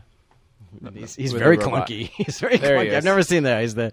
He's the silvery thing. Wait, there. what now? That's that Marvin robot from the television show. Oh, is, cool. There he is on the left there. I like our Marvin better than that one at this No, point. I think that's closer to what I probably pictured. I don't when know. I read the books. I read the books after I saw the movie, so I was fucked up. Anyway, I had the opportunity a few years ago to meet Warwick Davis, and he is, I'll start by saying, legitimately a short guy. He's very small. He's I think he's less than 3 feet tall. He's a very short guy. And I didn't know, on a social level, when I was talking to him, I was asking him a question. It was at Celebration 2, right after Pink 5 Strikes Back played. And he had announced that and showed his little short film where the VCR eats the guy and stuff like that. Yeah. And he was doing a little, it wasn't even a Q&A. It was after the thing was done, he was just standing up there. No one really noticed because he's short. And I was like, he has to stand on stage, otherwise he would. holy be completely motherfucking lost. shit, that's Ewoks. I'll go That's talk to tiny. Ewoks. And I'm standing next to him. I wanted to ask him a question about how he did a particular effect in his thing, because he did a really cool little short film when he was in film school, where the tape in the VCR, the tape came out of the VCR and grabbed a guy and yanked him into it. And I wanted to ask him just questions about how he did that, because I was interested. Plus, I wanted to talk to Warwick Davis. And I opened my mouth and was like, "You're short. You're so small. Moly, mo. Ewok! What do you eat? Do you eat? Maybe you should eat. That would help. And I walked up to him, and I'm like, I'm conversation distance away from him, looking down at a 60-degree angle at his head, and I'm like, I truly didn't know what to do. So I asked him the question, and then I knelt down next to him. I didn't know if that was the right thing to do or not. So I'm kneeling down like I'm talking to a toddler. I'm at this point age 17, talking to Warwick Davis. I'm like, I don't know if I'm doing this right. Yeah. I feel bad regardless. You don't know the protocol. Yeah. I don't know how to talk to very little people. I had the same issue when I was doing Batman Returns, and Felix Silla was one of the Emperor Penguins. Every little person in town was there. I don't think Warwick Davis was one of them, but He wasn't in town. yeah, he wasn't in town. But Felix Silla was one of them, and Felix Silla goes back to he was Doctor whatever from the Buck Rogers series, but he was like he's been a stunt guy because he did stunts for kids, because he's very he's a little person, but he's a very well proportioned little person, so he can kind of pass more for a child than just a short guy, than some can, and he's a very dapper gentleman. He was he's middle aged by that point, and he's very dapper. He had a little mustache. He would come out, he had a little dressing gown, like a little silk dressing gown that was his proper size. Come out of his trailer and get out of his penguin suit and come. And we were literally talking. All of us puppeteers were literally talking about the original Wild Wild West. And the guy who played Dr. Lovelace in the original Wild Wild West was a little person who was has since died, and we couldn't think of the actor's name. And here comes Felix Silla, who's been in the business forever, comes walking up, and I'm like, okay, this is almost like, hey, black dude, let me ask you about this other black dude. Last time you were at the black meeting, did you? Yeah. So I kind of, and there he is, he's all dressed, and I did the same thing. I'm like, Felix. And I knelt down. I felt like I should, kneel like next to him. Oh, and that sucks. and there you he is. feel bad. And I was like, Felix. So, pardon the question, but I'm sure you must have known who was it that played Dr. Lovelace on Wild Wild West? And he said, Michael, whatever the actor's name. And I was like, of course, yes. And he was like, oh yeah, I knew him. Yeah, so of course you did. I mean, not that you would, but I mean, but he could. Yeah. Is that the same time where my second favorite Trey story?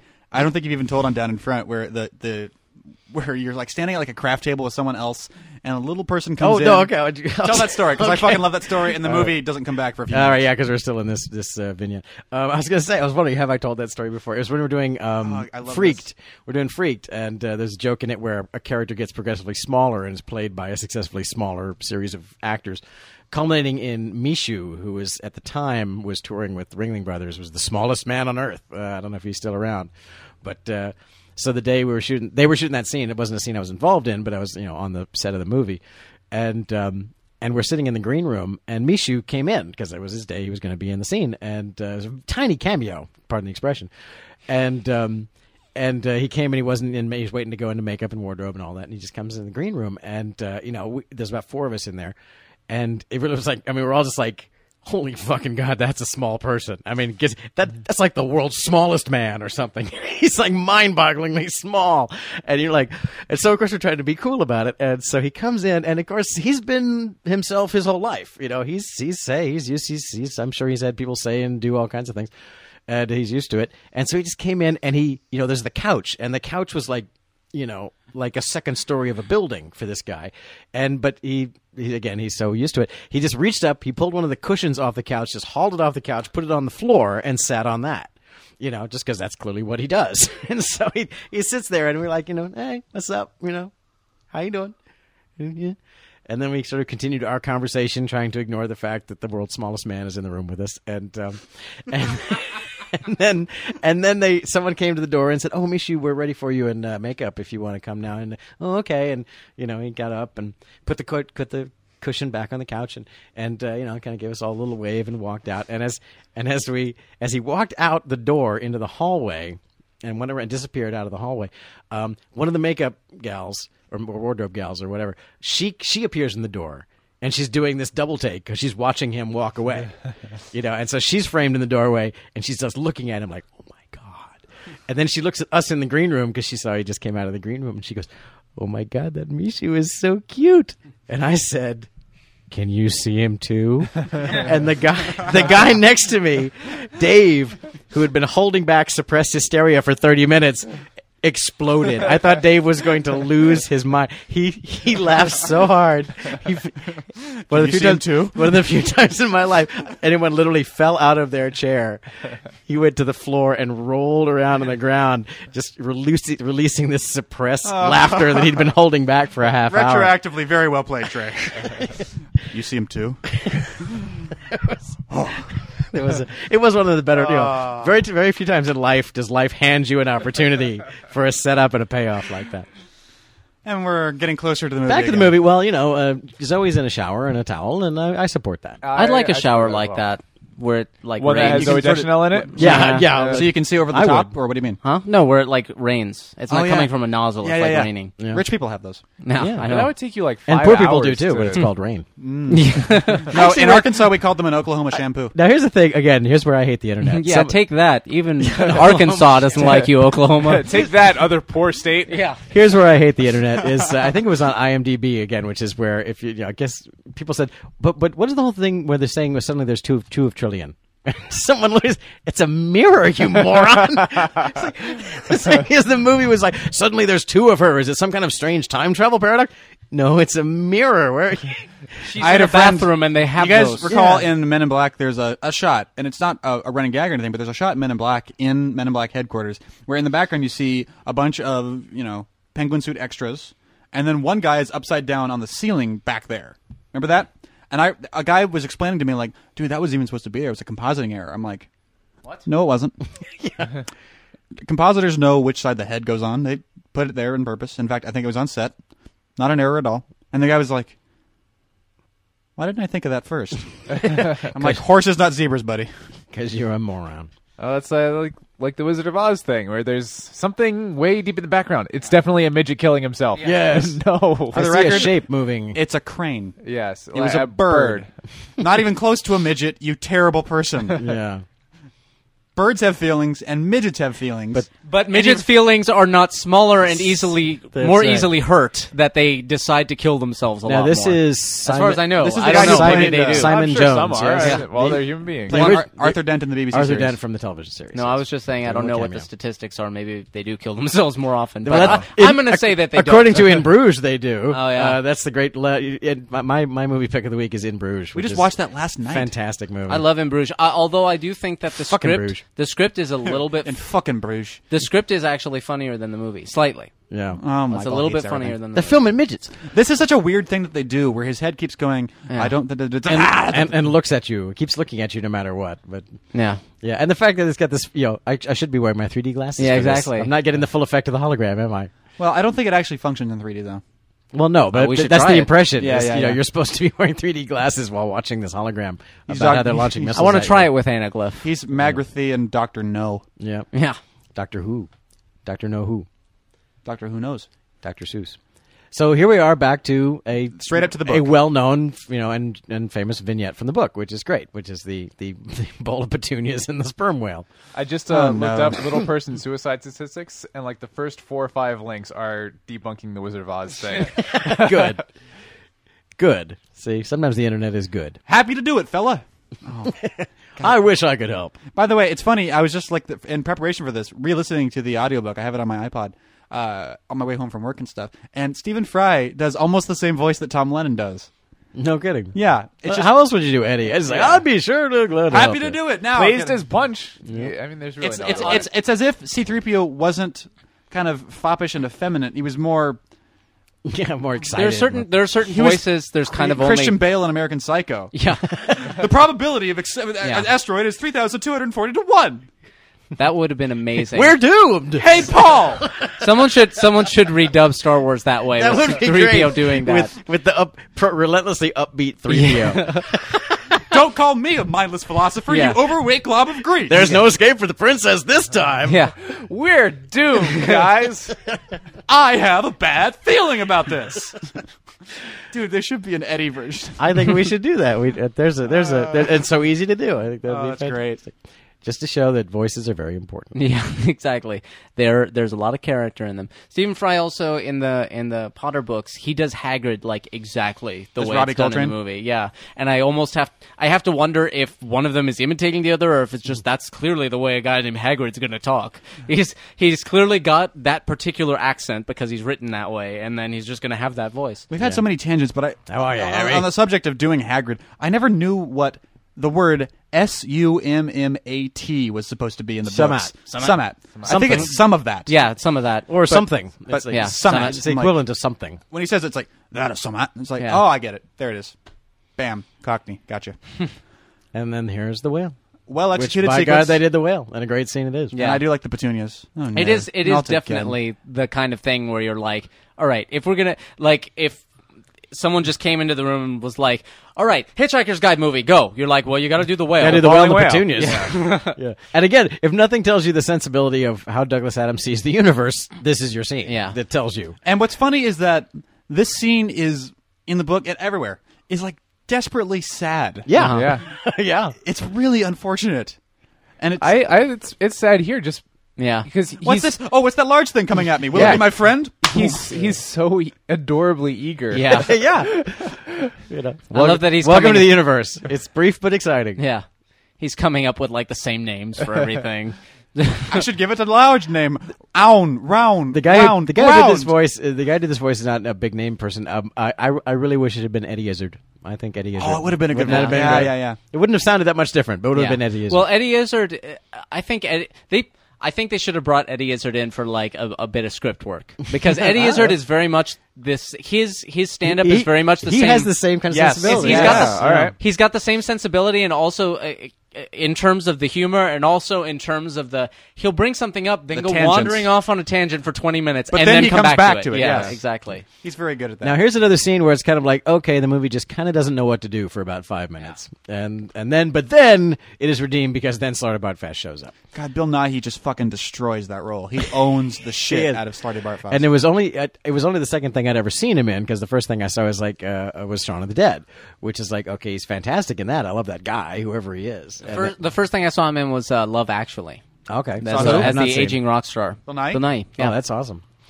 Is I've it not Bill seen that. Nighy or is it Bill Nye? I hear Nye. They say Nye. yeah. But I like. Because I always thought it was Bill Nighy or Yeah. Niggy, you know, way back in the No, day. I think but it's but I've Nye heard or I some. think when you're British, it comes out Nye. I say. Nighy. No, I say Nye with a little bit of an E at the end because I'm like, it feels like it ought to be. There's you're- extra letters in there. You're an ambassador, is what Yeah. you are. I love it. Apparently, Bill Bailey's the voice of the whale. And when you say the name Bill Bailey, I go to QI. He was on the quiz show thingy. Anyway, whatever. Moving on. well, that went well. yeah. Well, I'm trying to help Matt Feta Veda out Ah, gotcha. by having information fed to me by the chat room, which could be wrong. That I said on my podcast. It'll be around forever. Moving on. There you go. Now here's a line that's the whole lemon juicer thing is again not from any incarnation of previous incarnation, but I think it works because it has that payoff of the lines like we're talking about the word of a man whose brain runs on lemons. It's like okay, that's a hitchhikery line. I can see that. And the cut to Sam Rockwell, just the shit eating the grin on his face Yeah. is just perfect. But here it's kind of like okay, I kind of Those portals look fucking dangerous. well, I think that's the idea. That's because It's they like, look like jet engines. Yeah. Do you really want to jump into that? well, it's As not even opposed that. to- It's just the effect. It looks like a bunch of shards of glass. Yeah, it's like you're going to get cut to bits, which is the point. I think is to trust should you do that or not. And this is Arthur's sort of Dark Night of the Soul or Dark Tea Time of the Soul. See- is that he doesn't do it. He can't make himself do it. Right now, and for the first probably 30 minutes, maybe even 45 minutes of the movie, I'm like, oh, Hitchhiker's Guide movie, you're not perfect, but there you are. And I try to forget the stuff that doesn't work. Like, I've really, like, in my heart, in my constitution, want this to be the movie that you can pop in and watch to experience Hitchhiker's Guide in, like, a summarized form. And it, 80%. It's there 80%. But there's that 20% with John Malkovich, and there's a couple other bits here and there that just not. Yeah, there's another scene Not coming there. up where I'm like, whoa, what's going on in Yeah. this scene? But that's okay because in less than 2 minutes, Slarty Bart Fest is going to come in and the movie's going to be awesome for at least 6 minutes after that. So we've got that to look forward to. But meanwhile, Yeah. Yeah, Meanwhile, we have to kind of meanwhile. deal with this for a little while. Meanwhile, hey, look, I have an actual Hitchhiker's Guide Yeah. in my fucking hand. Yes. By the way, iPod. I can't find anything on Little Person Suicide. Okay. Oh, okay. Well, maybe they don't kill themselves. They That- are, that- well, no, they are corrected in Bruges. Hervé Villechaize and the guy from the lead, what's his name from? Time Bandits. The main guy from Time Bandits killed himself. that shocked me in the theaters. I will say when Zaphod just goes bam and then gets back up again, which I'm sure was a Yeah. comp, but it did Yeah. like whoa. It's impressive. And actually, speaking of Wizard of Oz, rewatching it again in recent years, there's a similar scene. The monkeys pick up the Tin Man and then drop him, and then they help him up right in the forest. And I was watching it, and it's literally like it's a big wide shot, and they drop the Tin Man, and it doesn't cut. He just gets up. I was like, holy shit! Damn. So And it was the dude. It wasn't like a stunt guy. It was Yeah. it's just the guy. I was like, fuck. That was before SAG. yeah. Yeah. So here's Bill Nye to save the movie for a brief period of time. he's so great. Oh, he just nails it. He just fucking. I don't know if it's just that he's an easier role to play, or if he just was the right casting choice. The funny thing is, he's actually another person who kind of, sort of does it the same way every time. He just kind of dials up or down how much malice is in it, but otherwise it's essentially the same role. Yeah, if there's a couple, I remember He's the first time. If he had more of an accent, he'd be Davy Jones. Yeah. So it'd be awesome. Right, exactly. The first time I remember assigning a name to this actor was Davy Jones. Yeah. And I recall the next time I saw Bill Nye after that, it was Hot Fuzz for me. It was, I don't know. Although I don't recall. it But is- I went, oh, it's fucking Davy Jones. Yeah, it's so distinctive. I didn't know he was Davy Jones or anything. As soon as Davy Jones was on the screen, I'm like, I know who that is. That's that guy. I know who's doing that performance. Yeah. No, that's a testament to It is impressive that that you can still you can see him in it. Yeah. I mean that's what is so amazing about the Davy Jones effect is that you can I still wonder see what- Bill Nye in I there. wonder what would happen if you put somebody like Gary Oldman under Davy Jones' effects and makeup. Would he just cease to exist? You know what I was when he melts into a character and you can't see his face, I he's was gone. I was Yeah. laughing because I thought you said Gary Coleman. Oh. And I think that would have been That would have been I quite would something. pay to see Gary Coleman having done. Doing, Doing, I'm sure Asylum will get around to. I guess they can't now. Nah. No, they That's a probably shame. won't. But Gary Oldman, he can turn it up to 11 too. Yeah, but absolutely. he's got more range. Certainly. Everyone. I love this. I just from the book, not even so all much the from the planets movie. you can have. I just love that. I just love Slarty Barfest's Yeah. fucking fascination with doing fjords. Yeah. He's so fucking. He won an into it. award for them. He won an award for Norway. Yeah. Did you ever go there? No. No. Oh, Yes. pity. Pity. Yeah. It's Oh. a Slarty Bardfest. And again, Well, I very, guess I'll get back to my fjords then. a very Adamsian concept is planets. Oh yeah, no, they're manufactured. They're manufactured to spec. That they're a toy for rich people. You get a planet made for yourself. I do love. I mean, you got to wonder. How did this start? I do like that little bit, even though it's kind of on the nose. It's like, the best laid plans of mice and men. What? Yeah. Of mice and men. I Yeah, suppose. well, yeah, all right. Oh, men, right? Yeah, Yeah, sure. men, sure. Yeah, okay, that's funny. As if men had anything. to Here we do go. with it. Coming into So here we go. What I So- think is the most visually delivering sequence. It is where the movie kind of goes. Oh, it Fucking. Do you recall the Hitchhiker's Guide to it the works Galaxy? for a minute. Oh, it's beautiful. And it's almost exactly the way I would hoped it would have looked. Where they even have a planet in the background where in the book it describes one planet as looks busy. You can't explain why. It just does. Nothing different, just looks busy. And they have one of those here. You can see a planet that's clearly being built, but you don't see anything happening around it.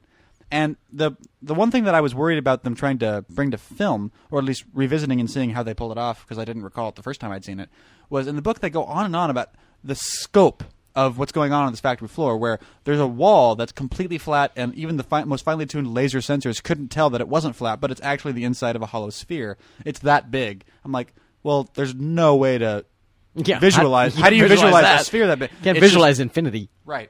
Exactly, and that's part of what the joke is. It's like it's actually much easier to compare size when looking at this than infinity, because infinity looks rather boring. Yeah. Yeah, So this sequence here, I think Freeman's reaction is so great here Yeah. that he's literally overwhelmed by it, which is fantastic. But Which is hard to do when you're yeah, on, a Yes, big but there's green nothing to room. actually see. You Yeah. know? But this It wasn't Infinity, in fact. Infinity itself looks flat and uninteresting. Yeah. So this and that scene is just sort of it's it is excuse to normally I'm against freeze framing, but that scene is good Yeah. for freeze framing. Thanks to Brian for highlighting all the relevant passages from the book on his iPad, Well, on his it's- Hitchhiker's Guide. it's On also- my Hitchhiker's yeah. Guide. That's huh? right. It's also searchable, but Yeah. yeah, well, they get away with it in part because it's this big room and it's like, oh, there's a lot of full-size planets in there. Yeah. Yeah. So that's a fucking big room. and yeah, trying to visualize. I mean, I'm really impressed that they were able to do that to give it the sense of scale. Yeah. Of it's a room that has planets in it. Yeah. What's the most surprising to me, on the most specific level, you have to pass this but not exceed it, is it has to look like space but not like space. Mm-hmm. And they pulled it off. I don't know how. I guess it's just the lack of stars. Maybe that's just something you Well, can do when you don't have there are stars. kind of stars, but they're clearly the patterns, windows, and lights on the wall. Like they're It's more like the Bespin tunnel that Luke falls. yeah, down. they're more regular than stars, so you can tell it's a wall and not stars, but it still feels like space. However they did it, it's a great description of the indescribable. Yeah. Undescribable. So if you showed that sequence at Comic-Con, people would know for a fact this movie would rule. Well, they did. That was in the trailer. Yeah. And people were like, all right. Yeah. At the trailer, and I love the second Hitchhiker's Guide trailer, which is the one that most people remember. The first was the Earth explodes, and then it says "Don't panic." The second trailer is one of my favorite trailers of all time. It's up there with the Comedian trailer that Don LaFontaine did, or at least was featured in, and so on and so forth. The Breathing trailer for Attack of the Clones. This one was like Stephen Fry as the Hitchhiker's Guide explaining what a trailer is supposed to be. And at the end, and that's when this shows up, he's like, and finally there's a last set piece set to rock music to blow whatever synapses you have out of your head. And it's just like, oh, awesome. They get it. They totally get it. I just love Stephen Fry, man. He just reads the Hitchhiker's Guide the way I want to hear it read. Yeah. And in fact, I tweeted a while back, I was like, who do I see about changing the voice in my head to Stephen Fry? Can I have that done? I would like the voices in my head to all be played by Stephen Fry. It's like, where you're like walking out to your car, you're like, shit, I forgot my wallet. I want it to be, shit, I forgot my Shit, I forgot my wallet. There it is. And I want, Anyway, I'm sorry, I'm captivated, so you guys talk. Yeah, this sequence too is again, it's as amazing and awesome as it is. It also has this improbable thing that they get around this thing that literally is physically attached. Yeah. And if you want to go down, now the bottom one you have to attach this one, and they attach again to travel across the Earth. It's just this insane piece of technology. I like the fact that this guy's painting Ayers Rock. It was great. Ayers Rock is, or whatever the Aboriginals By actually hand. properly call it. Ayers Rock. Ayers Rock is what us white people call That's it. true. It's called something I also by love the guy- indigenous. Also love the guy just filling in the ocean with the Yeah, fire it's hose. just full of this. That guy fucking hates. It's like the guy that spins a sign in front of the pizza place. Yeah, that's got to be a hell of a job job. sucks. That's got to be. He's got to fill the oceans. Dude, man. those guys go to like camps and stuff to Yeah. learn how to do that shit. The sign spinning? Yeah. really? Is it weird Oh, yeah. that I'm more likely to give gonna be There young. that guy... there should be like a movie starring Ben Stiller about one of those camps. There's a web series about like- There's a the web guys- series about him. Oh, nice. We're talking about the guys that'll stand out in front of certain stores that they'll just have a guy out front with a sign that they're spinning like a lightsaber all Yeah. day long, just flipping it around and stuff. Trying which to get is your which is attention. not particularly useful for if you actually wanted to see what was on it most of the time. right. but- Exactly. I'm always more likely to give those guys a Sprite than like I would give a hobo a Sprite. I always want to like be like, dude, you're fucking working your ass They're off. working hard. Yeah. Well, you are working for food, so you do. If the hobo spun his sign like that, I give him some change. I had a girlfriend a number of years ago who just like I cracked up, and I've never forgotten the way she put this. She's like, we should go to the part of town where the hobos show off their little signs. I'm like, oh my god, that's horrible. Where they're showing off their little signs. Showing off their little signs. The park. Is the part of the part of the town. Oh yeah. Anyway, No, I was saying I call that the park. yeah. That's Yeah, really. Really? I call that this neighborhood. So this is a fun little thing where We all, have two hobos, and one of them's retarded and nice. all the actors get Yeah, to that's all true. the He actors get to works. do impressions of each other in this sequence. So Mos Def just got to do his Sam Rockwell impression, and Sam Rockwell gets to do a Mos Def impression, but then he gets to do his Zooey Deschanel impression now. The more movies I watch with Sam Rockwell in them, and the more consistently I love him every single time, just watching him, I always wonder if he's one of those guys, like, maybe like, Daryl Hammond, where it's like, he can do anything, and in person he just sort of sucks. He just sort of sits there and doesn't really have a personality. I wonder if that's Sam Rockwell. I recall the first time I really watched an interview with him was for Moon, when we did the commentary for Moon, and I was pleasantly surprised at the time, but he just does so many different things that I wonder if he's more boring in person, just sort of like, hey, Saves what's up? saves it all for the Yeah, I screen. know. He saves it. well, I don't know about boring. He might not be as wacky in person, certainly. Yeah, but I hope not. Yeah, exactly. I'm not sure I'd like him if he was. I'm Well, sure. he's not wacky in most of his roles. He's usually some variation of either a douche or sinister. That's true. This is also weird. Look at him; he's even doing her eyes. It's like it's like he's really doing the whole thing. Which is, I wonder if that's like as He an actress studied to her. as an actress to watch an actor like do his impression of you, the twitching. Arthur. So it's like, really, am I like that? Wow. Yeah. Is that how I act? And the punchline works. Of course, it doesn't work on me. I'm a woman. Yeah. It is. Some people took offense at that. Like, oh, yeah, this is feminism. Yeah. Okay. Get on with it. That's fucking like black people are good at sports. Fuck you, man. Yeah. Hey, where do you get off saying Women that? are understanding. Oh, yeah. Hey, fuck you. Shut up, man. Yeah. It's not, hey, come on. It's not like I said Asians are good at math. Yeah. Designed by the Angry Housewives. Dude, Asians fucking are good at Yeah. math. They actually are because they care. Well, So- not only Yeah, that, they also but this study. is- That's also yeah, they Yeah. study. It's It's another not. They're not genetically good at math, but they spend the time I and they think- get that I way. think this was in Super Freakonomics, the second Freakonomics book, but it refers to the way that numbers are categorized in the Asian language. I remember They- reading something like that too. It It's subtitizes easier. much easier for Yeah. an Asian Yeah. than it does for us because they count them differently. Yeah. I'm like, oh well, that's There's unfair. Also, Yeah. Fuck you. Isn't it in Freakonomics or maybe it's Outliers where they talk about It the must be different- in the Outliers agri- because I in read the Outliers. Yeah. Outliers. Yeah. Well, the history of agriculture there, the way you cultivate rice versus wheat, it demands more work and more immediate reward. So there's a cultural work ethic that's different for Right. Eastern cultures than for Western Yeah. cultures. Yeah. So yeah, we could be good at So- math. We just aren't. So racism is justified, is our point. That's no. right. Bear in mind, like 95% of the time that Bill Nye is on screen, he's doing it on a green screen. Yeah. Yeah. He's just doing nothing. And it's Yeah. also the comping is beautiful too. oh yeah, the comping is great. But he has he's the one who has the great line. It's like you'll never understand the universe, so forget trying to make sense of it Just- and keep yourself busy. I mean, it's like there you go. There's the movie. There's the entire philosophy summed up. There we go. The only thing to do is say, hang the sense of it and keep yourself busy. And that's But I love the response. I'd much rather be happy. Are you? No, No. that's where it all No. falls apart. That's where the whole Not theory really. falls apart. The fiddly bits around the edge of I like Norway. his, my favorite line of his actually is the little with the Himalayas. Good, eh? he's looking for a pat on the back for the Himalayas, which I thought was just.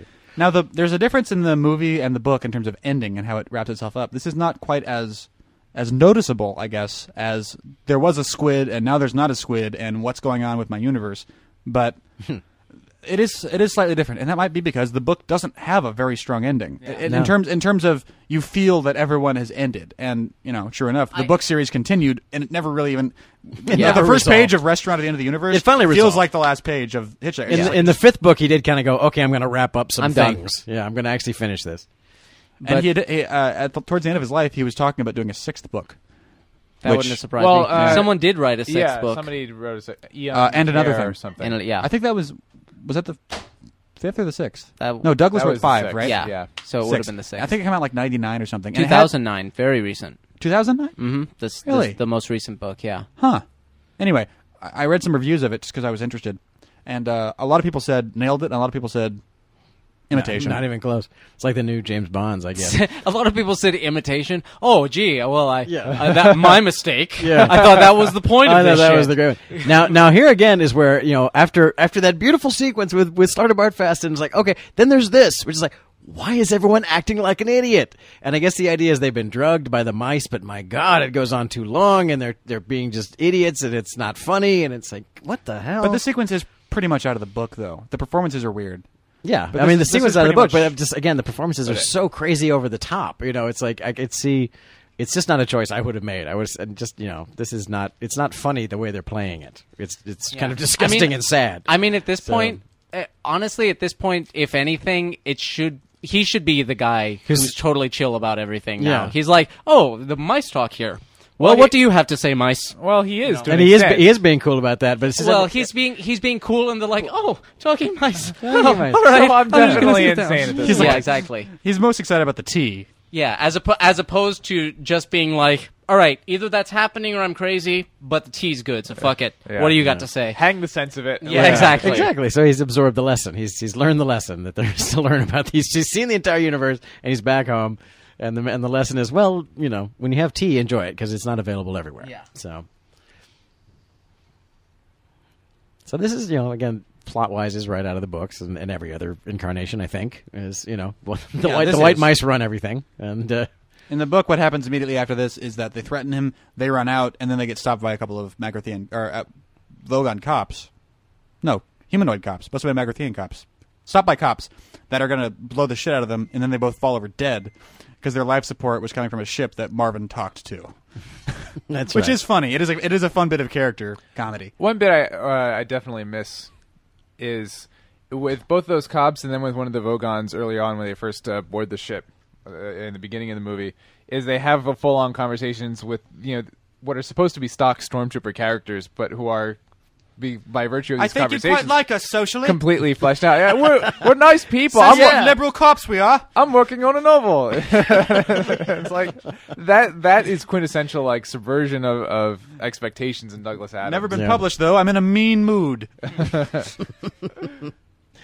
Yeah. And I wish some of that had made it to the screen.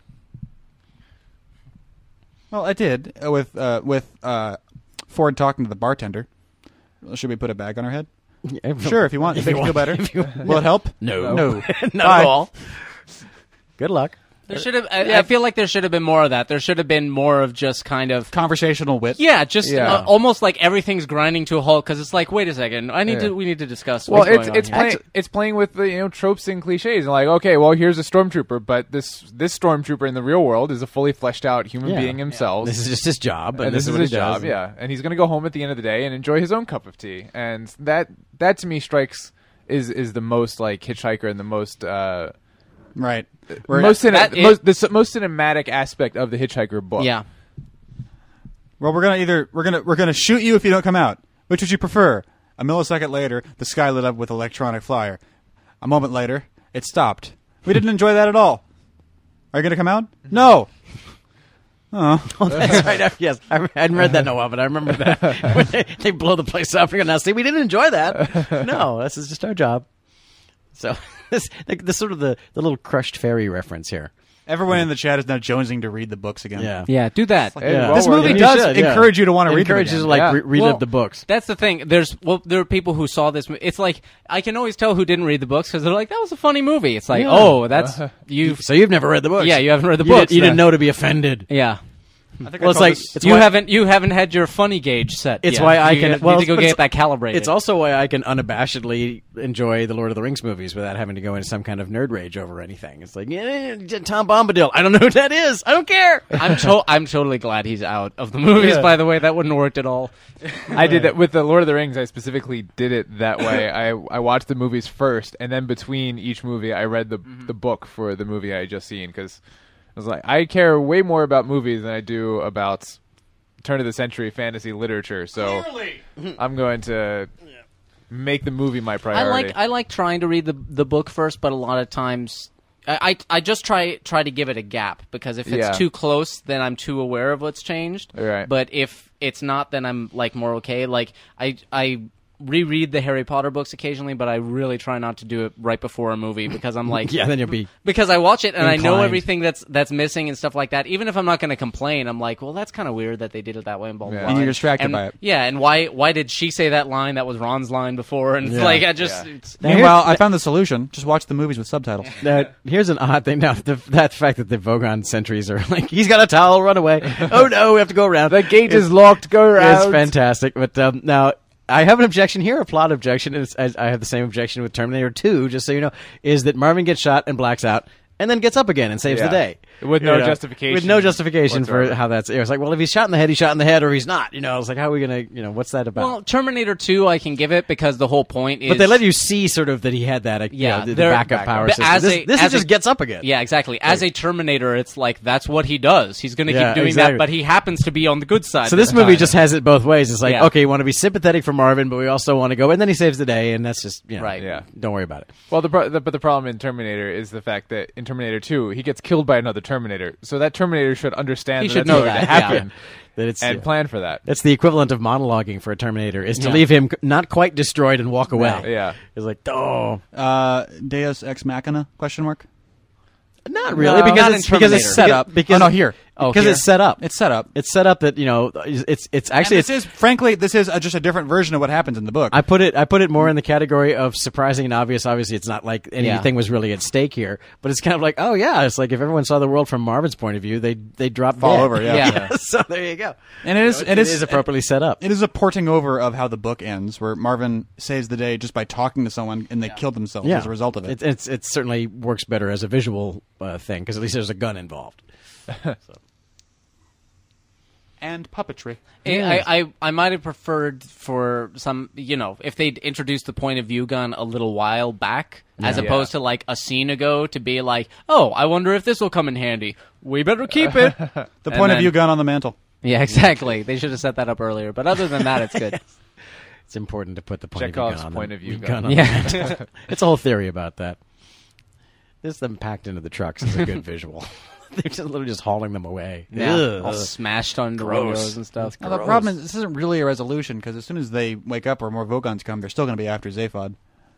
Yeah, but meh. Do you think they planned this that- movie as a first in a franchise? Oh, sure. But well, clearly they knew they could well, do more. clearly they but do you could- think this movie behaves as the first movie? Oh, in a absolutely. They franchise? because they Yeah. reference they're going to the restaurant at the end of the universe, which is the second book. Yeah. At the end of this movie, they're. Would ready you to- be ready interested to in go. seeing this team do Restaurant? of the I'd be Universe? interested in seeing Edgar Wright direct it. yeah, Yeah. yeah. I'd love to, like you said, I'd love to see the Shaun of the Dead team do Yeah. Restaurant at the End of the Universe, or even Hitchhiker's Guide. Start over, reboot. Yeah, reboot. Yeah, might as well. We're Why already, not? It's already we, been we just 6 years. rebooted Just Friends or whatever the Yeah, fuck that exactly. thing We were is. rebooting Spider-Man. No strings attached. Yeah. Yeah. We haven't even gotten the third Batman, and they're going to reboot that too. Yeah, they already announced that they're rebooting Batman after The Dark Knight Rises. What? Yep. Yeah. Holy God! I'm like, how do you do a gritty reboot of that? What's going to happen? We can't see any. Everything's dirty now. How do you get any grittier? Pitch black. Come out of the theater with sand in my teeth. They actually throw grit on you. Yeah, in the theater. exactly. It's filmed in grit, It's like- Gritovision. I was thinking Nolan of that- will run around to every theater in the country and just throw sand Yeah, in your I was eyes. like the other way to go is to be silly, but then we already did Spider-Man. that We've one. seen that one. Yeah, we did that one. All right, Where I are got we it. gonna I got it. Batman the musical Yeah. Ugh. on Broadway. On Broadway, Give it killing 3 years. 50 Sure. people. Batman, turn off the dark. Yeah, that title makes more sense for Batman. It totally than makes more Spider-Man. sense for Batman than for Spider-Man. Aside from the fact that Speaking of Batman, look, it's the end of the Hitchhiker's Guide to the Galaxy. Yeah. We should Yeah, really. And acknowledge- Yeah, literally, because I we- don't think they're going to do any more. of We them. completely glossed over how forced their whole romantic. oh yeah, upgrade he's like is in the movie. Arthur hug. We're in love. Yeah. No, you're not. But we will. I've Well, seen- we will be in the I've sequel. I've seen less justified love affairs. If you actually break down some other love affairs in some movies, you guys have been together for exactly 18 minutes, and somehow you're madly in love. I'm still not exactly sure why Angela Bassett fell for Homeboy in Strange Days. Well, but she's had years to. Well, she's had years on him. of being around him and having like a conclusion about him. Not like I don't know where this is going to go. And I it seemed a little forced. I was excited when I thought that she wasn't going to end up with him. I was like, all right, movie, don't do that. I don't mind, but whatever. The cutting That's between the stock footage. Douglas Adams' mom, by the way, sitting there in the pub reading that. The And cutting the last thing you see in the movie is Douglas Adams' face. Yeah, which I think is again is like, okay, that's a little too much. And then it says for Douglas. It's like, okay, we get it. Yeah. You know, it's like, like I said, it can be just a little too slavish sometimes. I think the cutting between the stock footage and the actual movie did not work terribly yeah, well. it's kind of but- like, do they really need that? Here we go. Douglas Adams. Douglas Adams. And Stayed credits. a little too long. It should Yeah. have popped like the other Yeah, ones like did. what was Be that? Oh, it's Douglas subliminal. Adams. Oh, I'm totally in. We got it a second ago. Movie Yeah. for Yeah. Douglas. We know. Yeah, we get it. Yeah, Who's this Douglas? It's, that it's you're like talking it's about? like you want to tell the movie. We get it. You know Yeah. that guy. That was Yeah. literally. yeah, you knew. It's like That the was movie is literally name his dropping face Douglas in Adams. our face. Yeah. You're getting in our face with his Yeah, face. and like so many, that's exactly the wrong way to do a reference because you left all the people who didn't care who Douglas Adams was going, what was that guy's face at the And end? all the guys that knew were like, "Oh, dude." Dude, why do you have to put his face Anyway, on the screen? Hitchhiker's Guide to the Galaxy. I am a fan of this movie, sort of. If I have a chapter skip button, Yes. and if I can do my thing where So much it's like better. it's like my cut of Happy Feet, where it just ends after the penguin's going to die. If I can do my cut of this, where we're watching it, I'm showing my kids Hitchhiker's Guide to the Galaxy, the movie, trying to get them interested, reading them the books at night, And then I'm like, oh my god, look! like yeah, skip, Skip, skip. and then the improbability drive comes out of hyperspace or improbability space, and they're at Magrathea, and the movie plays on. It's like, well, the pacing wasn't exactly right, but you get the idea. It's a short movie, but I liked it. As it is, it's there's some casting that really works for me, and it's interesting to me, having read a bunch of IMDb boards in preparation for this, who works for people and who doesn't, because it's not unanimous. The only one that is unanimous is Bill Nighy. And the rest of them are sort of like, I fucking love Zaphod. I don't like Zaphod. I love Ford. I don't like Ford. Like, everyone has a different interpretation of it. Some of them work for me. Some of them don't. Ultimately, I do wish we got to see Restaurant. I wish we got to see the next. I wanted. It's like maybe after having heard the reception for this movie, they would have gotten it. That said, I would also just as readily see a remake of this with a different team. In any case, this movie isn't quite right. and It's not right, is and it? the most you can say about it is that it's That mostly, film ain't right. is that it's mostly harmless. Brian, It's mostly harmless. Yeah, I think you summed it up pretty well. This movie is 80% there. There's a lot of Yeah, and 94% not there. That's the weird part. That's the way the universe works. yeah. It's all the stuff that's from the book works pretty well, and then when they try to go away from that or skirt that or do whatever, it just doesn't work. So I don't know if it. I think at times it is odd. Actually, it is self-contradictory because it's a little too literal of a adaptation to the book. But when it strays from its literal adaptation aspects, that's when it really fails. right? So you go, oh, okay, I don't care. Back to literal. Yeah. So I'm willing to. Okay. It's fine. I'll take it. Don't be so literal, movie. Oh no! Oh, that's what you're gonna do? No! Just to stick with the literal. Yeah. But there's a lot of good stuff in here, and it's not quite there. It's not quite across the finish line. There's something lost in translation. I think but- ultimately, I just don't think of the movie. Yeah. I forget to recall. Yeah, the in movie. the end, it doesn't make a blip. Right. You know? It's kind of like, oh, that happened. Dorkman. I think It's weird. I think what you're talking about in terms of being literal, it's like it's very, aside from that one interlude, it's very slavish to the plot.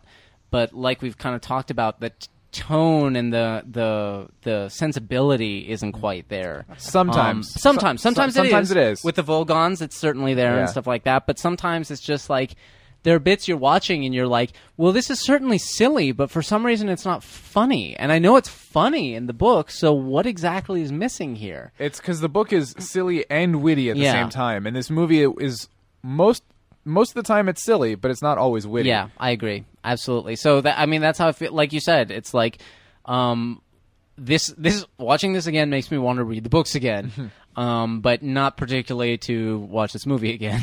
In the chat room, Mascan42 quotes Douglas Adams on the subject of making a film. And Douglas Adams said, "Making film is like trying to cook a steak by having a series of people pass through the room and breathe on it." No. Anyway, And yet he wrote a script for the movie. So probably several. Yeah. Oh yeah. Trey, Yep. sum it up, man. 42.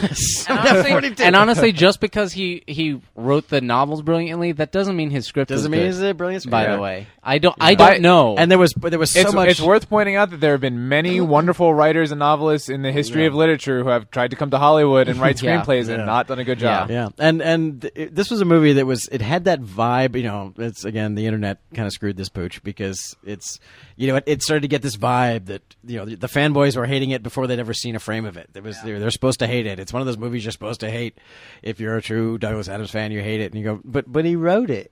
Yeah, but then they changed it after he's dead, and I can speak for Douglas Adams now that he's dead because I'm a random fanboy, and I can speak for him as well as anyone else can because we can't go to the source. So what I say might be valid. So it's just one of those movies that it had a little bit of a poison taint to it before it ever came out, but unlike some other movies, it actually isn't fully successful and does, the vibe was right in this case. It's like, well, it's kind of a misfire. And I think the issue of it is again, the reaction of people who weren't Douglas Adams fans, never heard, Hitchhiker's Guide to the Galaxy. Let's see that on Friday night. It's like, well, Okay. what was that all about? that wasn't that funny. Yeah, and what it was happened? kind of funny, but it's but not quite there. The movie itself, it doesn't quite succeed as a movie, and that's really the ultimate issue with it. It's not whether it was faithful or not to the movie. What they should have done is they should have someone who's fairly faithful to it. They get the structure and they write that out. Then they get a bunch of British comedians who've never read. I don't know where you'd find those, but who've never read Hitchhiker's Guide. Yeah. Come in and be like, okay, now make this funny. Don't even worry about it. As long as we're getting from scene to scene, don't just have them say whatever you think is funny. Yeah. And something like that would have probably worked a lot better because that's what's missing. They're trying so hard to just be like plot, plot, plot, plot, plot. It's like, well, let's get distracted occasionally. I That's seriously what the book is wonder doing what all would the have time. happened if you just handed the script to Eddie Izzard and said, "You have like a weekend. Just sprinkle some Just Izzard funny on that. this up. Go on. Just Sprinkle some transvestite on this, please." Izzard it up. I'm trying to think of who at the time, because at this point in history, Edgar Wright and Simon Pegg and that crew, they're the people that need to be doing this. And if this movie were being made today, you would go, this is the crew to do it. But I'm trying to think of who at the time, Well, if they you could had just done Shaun of the Dead. They were at the time. They were doing Hot Fuzz right around this point. So I guess, yeah. they were around, but they weren't available. They just weren't quite the Like I said, established yet. I would have loved to see Gilliam's take on this. Yeah, I think Gilliam could have done a fun thing. Anyway, Shall I briefly tell the time I met Douglas Adams? Trey, please tell the time. And by the way, just because there's evidence of it on the internet, so it's not like I made it up. listener, you can bail now, or you can stick around for a Trey story, which I enjoy very Yeah, much. Trey, I tell me your Douglas Adams. There was story. that time I met Douglas Adams, and there was this. I guess is also weird because it's interesting to me that the TED has become a thing. TED. Way back when, years ago, there was a thing called the TED Conference. And everyone said, that was really cool. We should do another one of those. And they had a second one. It was called TED 2. And I went to TED 2 because our then groundbreaking computer graphic talking head was part of the keynote address at the TED 2 conference. And now I think it's just called TED because they do it all the time, Yeah. right? They do it yearly or It's whatever. annual. Well, it was annual, but now they've got like TED London and they've got a bunch Yeah, of they're different doing, ones. it's become a so. thing. But this was like only the second TED, and it was several years after the first one. They said, we'll do another one of those things. And it was just as amazing then as it is now. It was really all the groundbreaking stuff. At the TED 2 conference, one of the big things that they presented was someone made a movie that had no, that was done all without any medium actually used. I know that sounds crazy because there's 15 devices in this room we're sitting in that can do that. But when we did the Tattoo Conference, it was like, we made this entire movie and no tape or film or medium of any kind. It was all done digitally. And everyone went, holy shit, that's amazing. And, that's what it was. And the big thing was hypertext. Everyone's talking about hypertext. I don't think we quite had the World Wide Web yet. But, or if we did, it was, 6 people.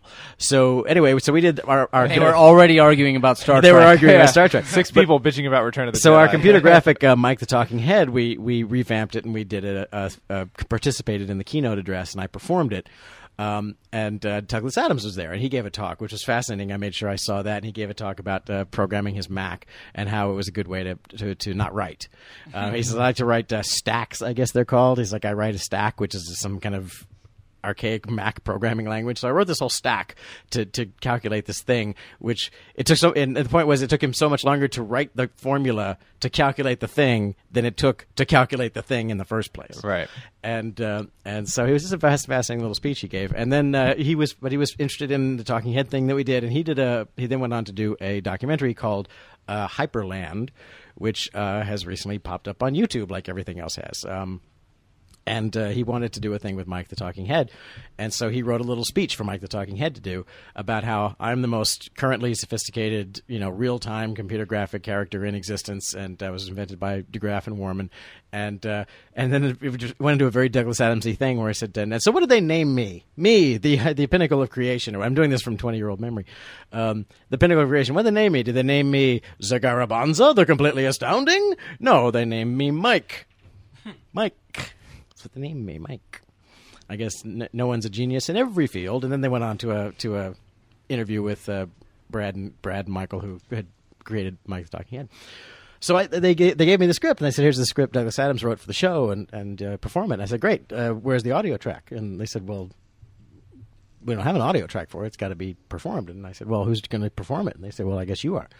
And I said, I'm not going to perform a thing that Douglas Adams wrote. I'm not qualified. I'm not capable of such thing that he British. wrote- I'm not even British. A thing that he wrote that will never be repeated. It's Yeah. just for me. It's just not for me to perform Anyone but one me. time, and I have to say Douglas Adams' words, and so I did it, and and then I performed it, and it's funny because the system that we use was a very, very ancient precursor to the kind of thing that the Henson people used to for the Vogons in this movie. It was a Waldo system that you operated with your hands. And so if you want to see that, it's on YouTube. It's called Hyperland. It's a fascinating look at what would the future look like from 1990 or whenever we did that, about what was like the next coming thing. It's called Hyperland. And around about segment 4 and the beginning of segment 5 is you'll see my very Mike the not Talking Head. very well done performance of Douglas Adams. And you got to meet him? And I got to meet him. I met him at TED. That's how we met, and we kind of hung out. He also went to the Museum of Natural History and was fascinated by the jellyfish because right then he was writing or working on or was talking about his book, which is well worth picking up, called Last Chance to See, which was when he got rich, he goes, I'm going to go see all the endangered species before they're all dead.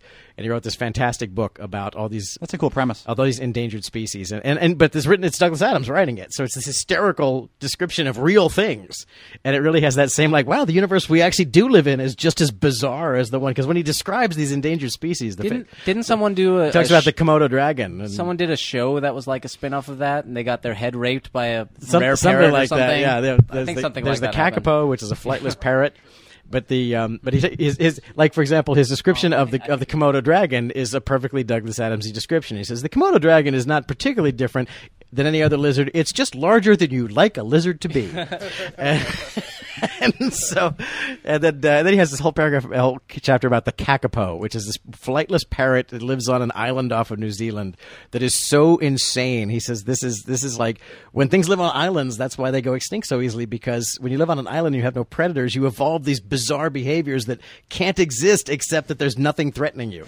So the kakapo and its whole mating system is completely ridiculous and improbable, and he describes the kakapo mating system, and it's one of the funniest things you'll ever read. Apparently, Stephen Fry did the TV series. Yes, I was about to say. Yeah, Seth it makes just perfect pointed that sense. out. Yeah. So anyway, Last Chance to See and Hyperland on YouTube, and you Did Douglas can hear Adams my, tell hear you my anything that attempt to changed do your voice life? talk. What? Did he tell you anything that like changed your life or anything? Was there any moment you were like, "That's Douglas Adams"? Holy fuck! No, not didn't change my life. It just happened to me. Yeah, it was just great. Listen, That, Trey, don't try to make sense of it. let me I'll just hang the sense try to of keep it busy. and keep yourself busy. He was just a very nice guy. He's exactly what you think he would be. He's just a fascinated by everything guy, and just perfectly nice and funny, and just whether he's sitting formally in a lecture hall or whether it's hanging out, it's like you just want to go, just keep talking. I would like to sit here until I die and listen to you talk because it's highly amusing.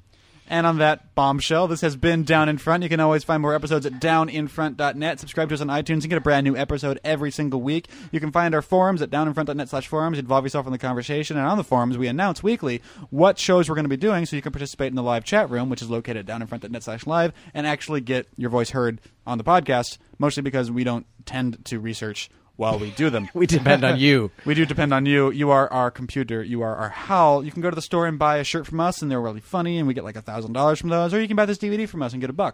Or we'll also probably put up the audiobook just because. We get $1, not you. Yeah, you don't get You $1. don't get $1. You spend $1. Right.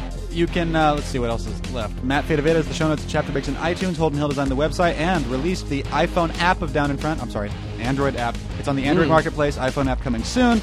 And until next time, my name is T. Christie. Ryan Finifter. Mike Scott. Zagarabanza, the completely astounding. And this has been Down in Front. You can always find episodes at downinfront.net. Good night, good night. I screwed up the end. I never you did. screw up the You end. blew the dismount. Wow. You're usually so good. That's a first timer. Who else is available? Ryan. How Yeah. completely improbable. No, he blew it the same way. Yeah, That's true, he did. He blew it differently. Well, he It was- laughed. Chloe said Trey Stokes, and he was like, Yeah, and I did too. I laughed too. Well, no, he said this has been Down in Front before he did the. he did that the Nike too? Night Yeah. thing, yeah. fuck us. Friendsinyourhead.com.